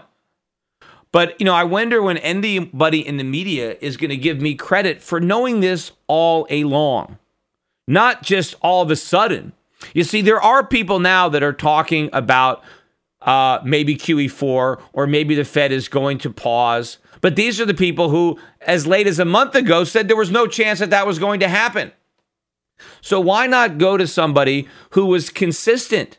It's not like, this is a surprise to me. And people are acting like, who knew they ending QE? And what do you know? For some unrelated reason to that, the markets are weakening. And so now we need QE again. No, it's not unrelated. It is specifically because or precisely because the Fed tapered the QE that the air is coming out of the bubble. That's the reason. And so now they have to come up with an excuse why they've got to do it again. In fact, if you look at the economic data from the week, the weakest day for data was on Wednesday when we had another trifecta of bad economic news. And that's the day that, they had to release the Janet Yellen, I still have confidence in the recovery comment because so much data would have been casting doubt on the recovery. We got PPI that came out. Now, this, from the Fed's perspective, I guess is bad news, or the market. They were looking for producer prices to rise by 0.1%. Instead, they fell by 0.1%. It was the first time consumer prices fell, I think, all year. Year-over-year change, 1.6%. Versus the prior month, it was 1.8%. So slipping closer to the deflationary danger zone. The retail sales number, that was a big miss. Instead of minus 0.1, which was the consensus, we got minus 0.3. And ex autos, it was supposed to be plus 0.5. We got minus 0.1. So this was a big drop in retail sales. We also got the Empire State Manufacturing Index. This one was a real disaster. Last month, we had 27.5. The consensus for this month was 20.5. We got 6 or 6.17. I mean, that is a huge drop from the prior month in that particular economic data point. And the Atlanta Fed Business Inflation Expectations Index, right? This is the one that Bullard is worried about, inflation's expectation. Last month, it was 2.1, which I guess is above the 2% level, so I guess that's good. But this month, it dropped to 1.9. Oh, no. Oh, my gosh. People are only expecting 1.9% inflation. This is a disaster. This is going down. One of the few bright spots of the weekly economic releases was on Thursday when we got the new claims for unemployment benefits, and they were expected to rise slightly from last week's 287,000. Instead, they dropped by 23,000 to just 264,000. Now, this is the fewest number of first-time unemployment claims in about 15 years. I think since the year 2000, June of 2000 was the last time we had a number this low. Now, at first blush, you would think, well, this is great. We must have such a strong economy when you have so few people being fired. But that can't be the explanation, because we know we don't have a strong economy. We don't have a healthy labor market. So what's going on here? And after I thought about it for a little while, this is my explanation. You can't fire people that you haven't hired. Normally you have a lot of attrition in the hiring process. You throw mud against the wall and you see what sticks. So a lot of times employers hire people hoping that they're going to work out, but they don't. And then they let them go. And maybe they hire a few people and some of them don't work out, but you keep the ones that do. And you constantly try new workers until you find the ones that work out. But given the fact that we've hired so few people, it makes sense that we're not firing as many. And so I think that's really what's going on with these low numbers. It's because companies aren't hiring that they're not firing. And that's not necessarily good news. It shows that we have a far less dynamic workforce and not as many people are given a chance. And of course, sometimes people have to work for a few employers before they get it right. I mean, you don't really know where your skills are going to be most valuable or where you're going to fit in. And so you might have to get hired a few times before you land in the right spot. But that is not going on. Now, the other factor that I think is a reason why we're not having as many people laid off is because, again, employers are still holding on to hope for this second half recovery. They still think we have this vibrant recovery because they believe the hype. They believe what they read and what they hear. And so they are holding on to workers that they might be laying off if they were less optimistic. Now, what I believe is going to happen is as the second half continues to unfold much weaker than what everybody is expecting, I think that early next year, you're going to see a renewed bout of layoffs as basically employers give up hope and start to accept reality.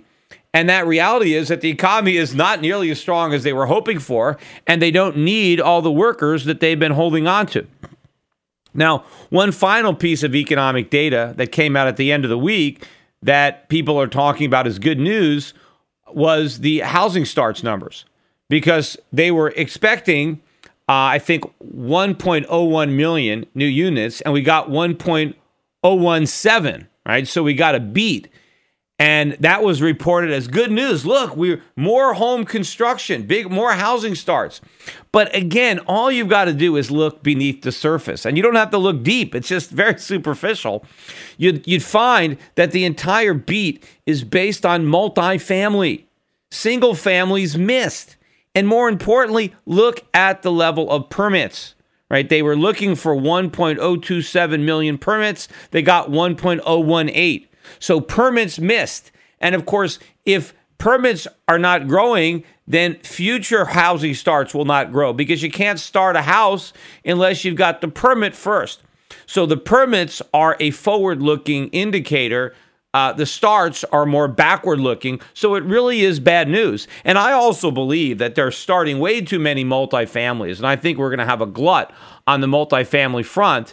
And so this ultimately is going to turn down too. But the big story is the weakness in the single-family homes market. And remember, the market is weak despite the fact that the Fed is still doing QE and that interest rates are still at zero.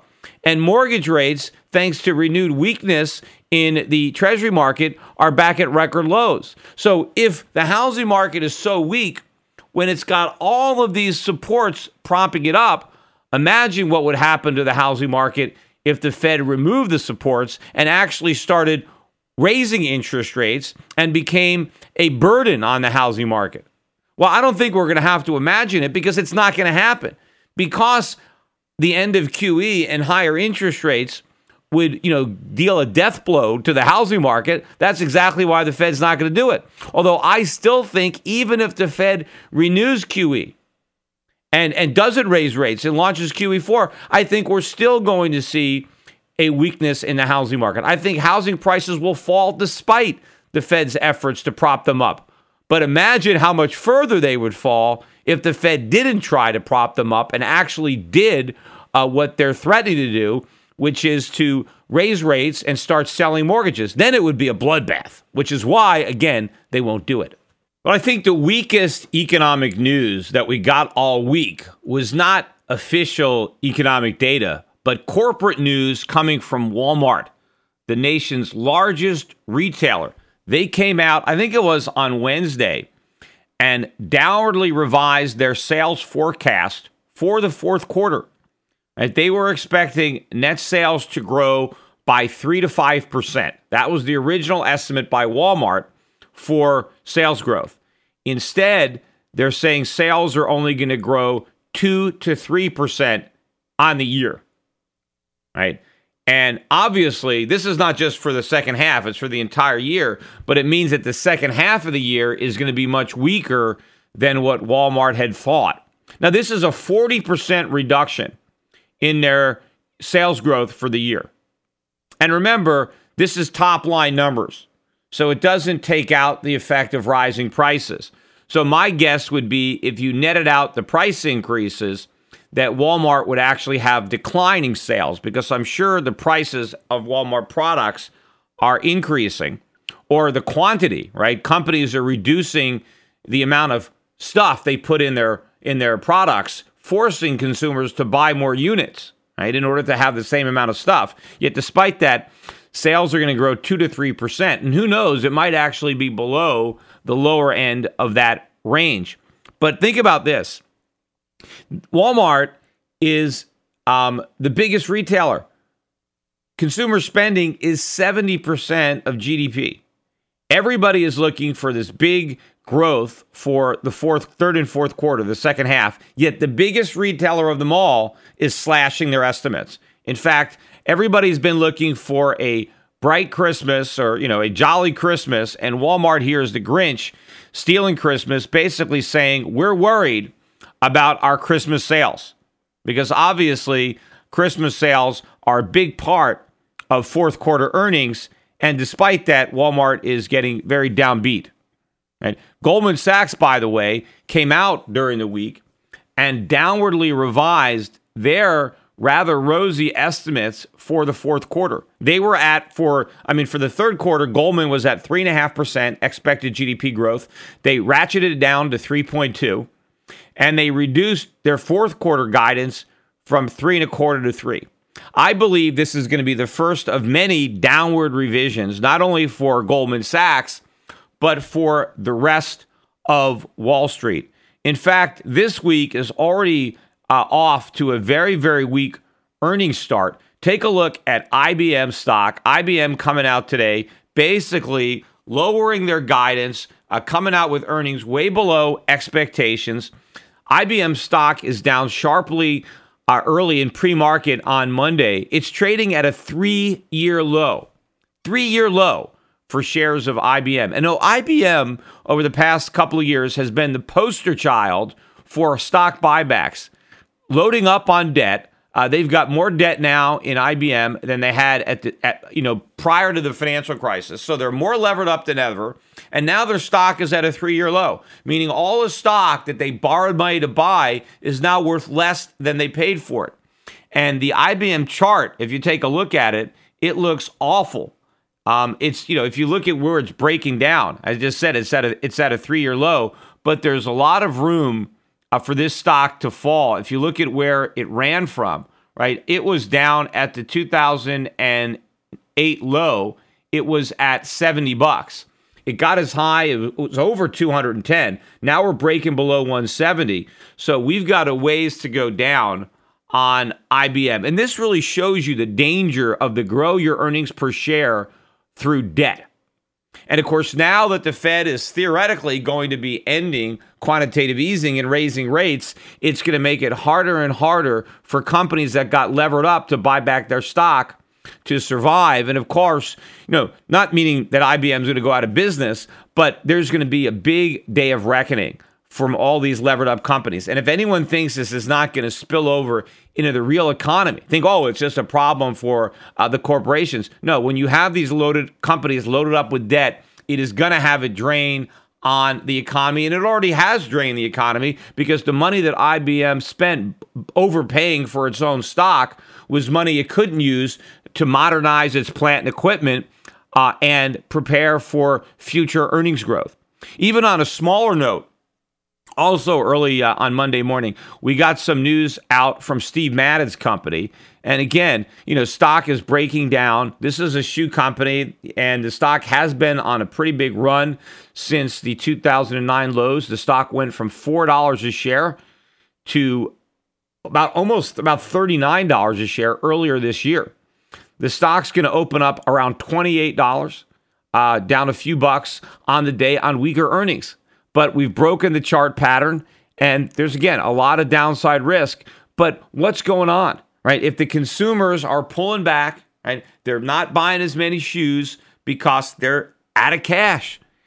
And again, if this is going to be a consumer-driven recovery, why are the retailers reporting these bad numbers? Why are these stocks that have been running up right now running out of steam? All these guys, and there's not that many, rather, at the Fed. You got guys like Richard Fisher. These guys are saying, we don't need QE, right? They actually talk about how QE is bad. Fisher calls it Ritalin. I like calling it monetary heroin better than calling it Ritalin. But these guys are saying, hey, we don't need the QE. Let's take it away. Well, they're wrong. We don't need it in that it's hurting the economy, but if you take it away, there'll be a recession. You got guys like Fisher who are going to give the Hawks a bad name and embolden the Doves, because you can't take QE away without collapsing the economy. The sheer volume of the malinvestments that have happened over the last 5 or 6 years. We've never had monetary policy this loose for this long. So we've never made more economic mistakes than we've made this time around. And so this is going to unravel very badly. And of course, as the economy starts to go through withdrawal and convulsions, I think the Hawks are going to look bad because they've been saying we can take away QE and everything's going to be fine. What they should be saying is we're going to take away QE and we're going to see what a disaster it is, because we'll see all the problems that QE created. So we got to get rid of it, not because it's going to be a smooth transition. It's going to be horrible, but the longer we wait, the more horrific it's going to be. But nobody wants to say that. So the minute they start to take it away and the patient starts to react, they're all going to be clamoring for more and more quantitative easing. So as we get more and more of these corporate earnings and the numbers are disappointing, it's not just an event for the stock market. This is a reflection of what's really going on in the U.S. economy. And what's going on is not good. Despite everybody's wishful thinking on how great everything is, it's not great. And again, all of these rosy forecasts are based on the universally held belief that we can exit from QE and it's no problem, that we can take away all the stimulus and everything's going to be fine. Well, we're going to take it away and we're going to see just how unfine, how horrible everything is. But unfortunately, they're not going to come to the right conclusion. That being that QE was a mistake and we shouldn't have done it, and now we're going to have to deal with the pain of undoing it. No, they're going to come to the conclusion that they just need to do more QE, that they had the right idea, they just didn't do it big enough. The Peter Schiff Show. Well, on Friday, Janet Yellen was given a speech, but she actually ventured into really uncharted waters for a Fed chairman. It seemed more of a political speech than a speech that you would get from a Fed chairman. Of course, the most ironic aspect of it is here you have the Federal Reserve chairman really speaking against the growing income inequality that she perceives as such a danger, yet oblivious to the fact that it is the policy of the very institution that she chairs that is the most responsible for the widening gap between the very rich and the very poor. So here she is causing the very problem that she's lamenting. She wants politicians potentially to solve it, but she's the one that's responsible. And as long as the Fed is blowing bubbles, as long as the Fed is diverting resources from Main Street to Wall Street, we're never going to have the kind of economic growth that's going to shrink in the gap. Instead, we're going to keep impoverishing the masses to enrich a few. The Fed was waiting for trickle-down monetary policy to work. It didn't work. There's nothing to trickle down. In fact, the Fed is siphoning all the water out of the real economy and raining the profits down on a few select individuals that comprise, the financial community and those that own the assets, but everybody else gets the shaft. Have a listen to a little bit of what Janet Yellen had to say on Friday. The extent of and continuing increase in inequality in the United States greatly concern me. The past several decades have seen the most sustained rise in inequality since the 19th century, after more than 40 years of narrowing inequality following the Great Depression. By some estimates, income and wealth inequality are near their highest levels in the past 100 years, much higher than the average during that time span, and probably higher than for much of American history before then. It is no secret that the past few decades of widening inequality can be summed up as significant income and wealth gains for those at the very top and stagnant living standards for the majority. Well, why does the Fed chairman think that's the case? Unfortunately, right, the Federal Reserve is the primary driving force for that trend. It's Fed policy. It is the policy that Janet Yellen supports that is widening the divide between the rich and everybody else. It's the Fed's belief in trickle-down monetary policy, right? The Republicans got blamed for believing in what the Democrats call trickle-down economics. Well, this is trickle-down monetary policy, which is the real voodoo economics, right? Trickle-down monetary policy is that if you create asset bubbles, if you rain money on Wall Street, the prosperity will trickle down to everybody else. Now, the fact that it hasn't trickled down, it's not because of the market. It's the Federal Reserve believing in such a ridiculous monetary theory. They're the ones that tried it and it's failed, and that's why you're getting this widening divide, because the prosperity isn't trickling down. In fact, the money that the Federal Reserve is raining on the rich through quantitative easing is being drained from the rest of the economy. The Fed is siphoning resources from productive use to speculation. The people are getting rich, the very people that Janet Yellen is claiming are getting too rich, are feeding at a trough that was fed by the Federal Reserve. And it's being filled by emptying a pool that would have nurtured the overall economy. But she can't see the distinction there.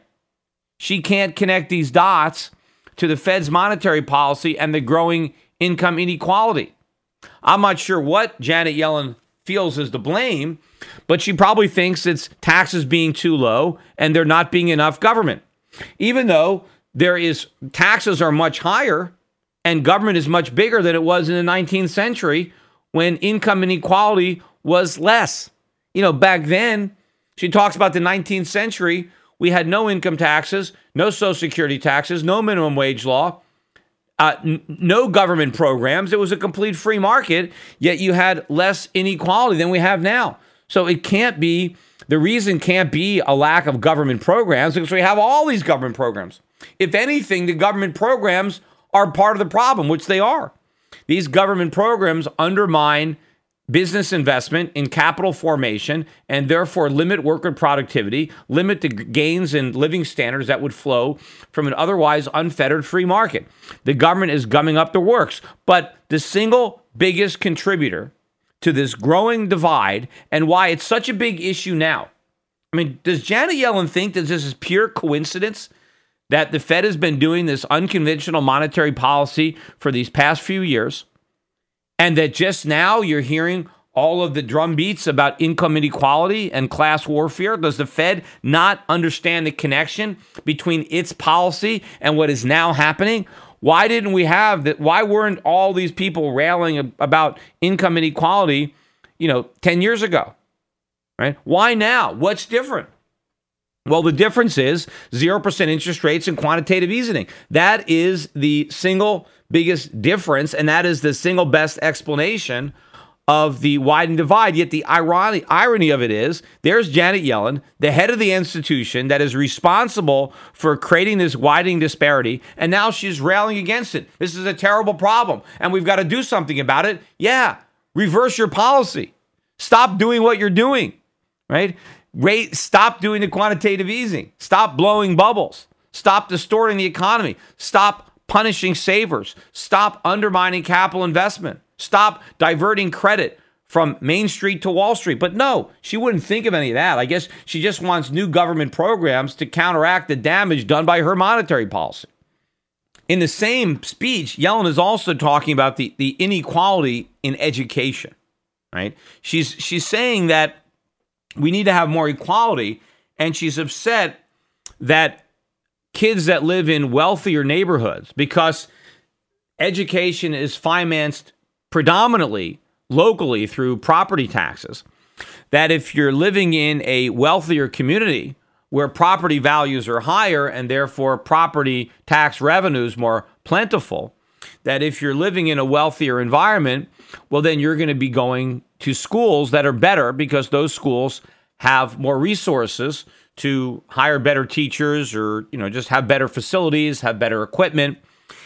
And if you're growing up in a poor neighborhood where property values are low, that the local school board won't have as much money and therefore will have an inferior educational system. And she says this is wrong, and that the federal government should be more involved in leveling the playing field. Then maybe the federal government should be financing schools. It should not be left to local governments where they're constrained by local wealth, that it should be the government, so that all the schools get the same money no matter where they are. And first of all, you might wonder, why is Janet Yellen even talking about this stuff? Because other Fed chairmen would have just said, look, this is a political decision. I'm not going to weigh in on it. But Janet Yellen is very political and very liberal and very much believes in big government. And so she can't resist putting in her 2 cents, which is why I know that when the economy turns down, she is going to print all the money that she needs, that she thinks the economy needs, because she's going to want to help, because she cares, and she cares enough to print. And she's going to be out there, making Ben Bernanke and Alan Greenspan blush with how much money she creates. And this is a little bit of a window into her psyche for those of people who are now somehow thinking that she's found her inner hawk. Remember, that is all BS. There is no tightening coming. It's going to be easy, Janet.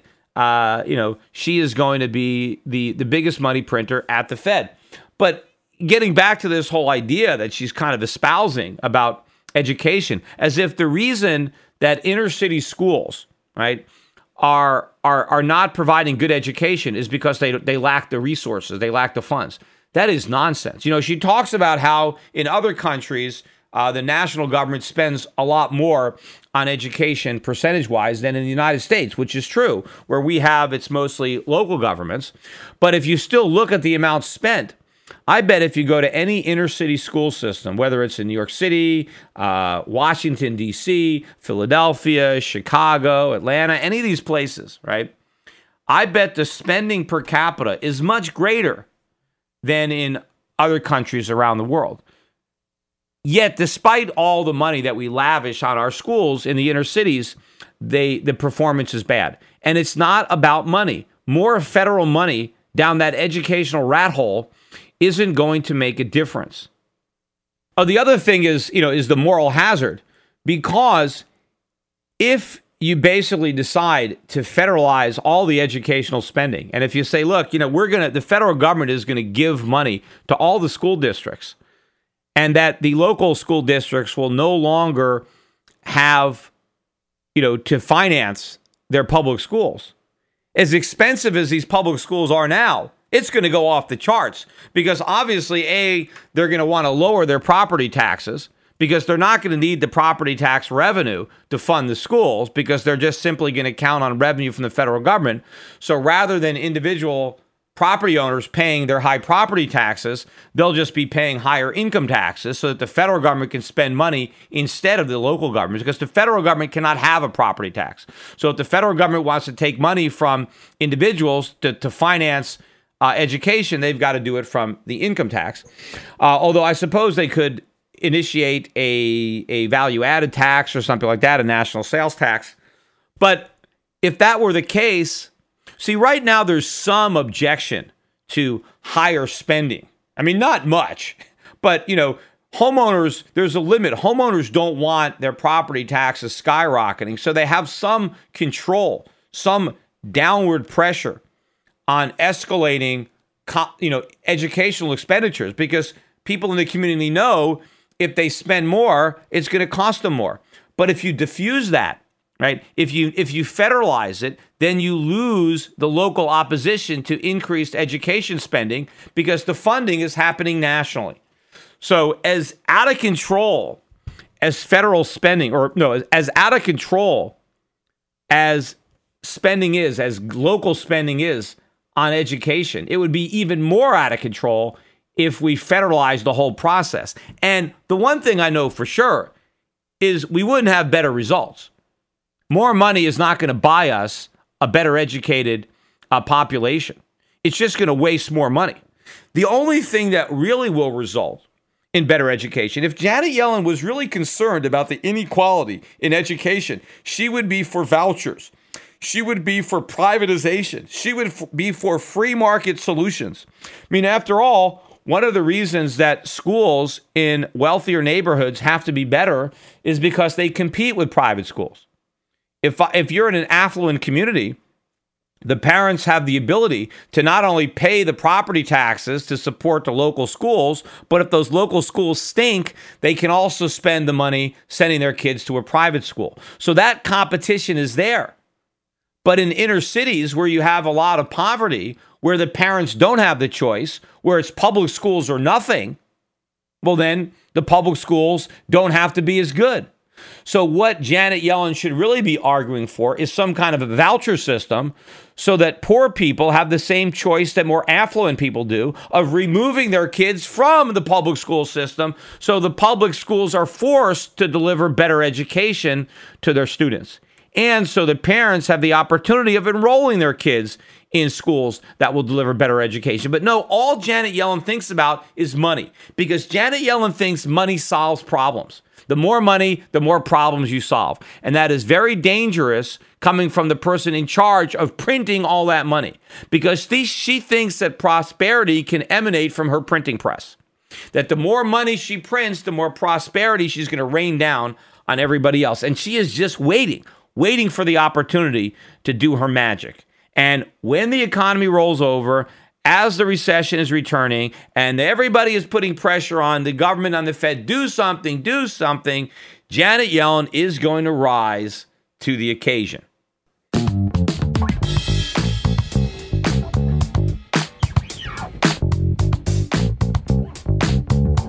That's it for today's podcast. I hope you're enjoying it.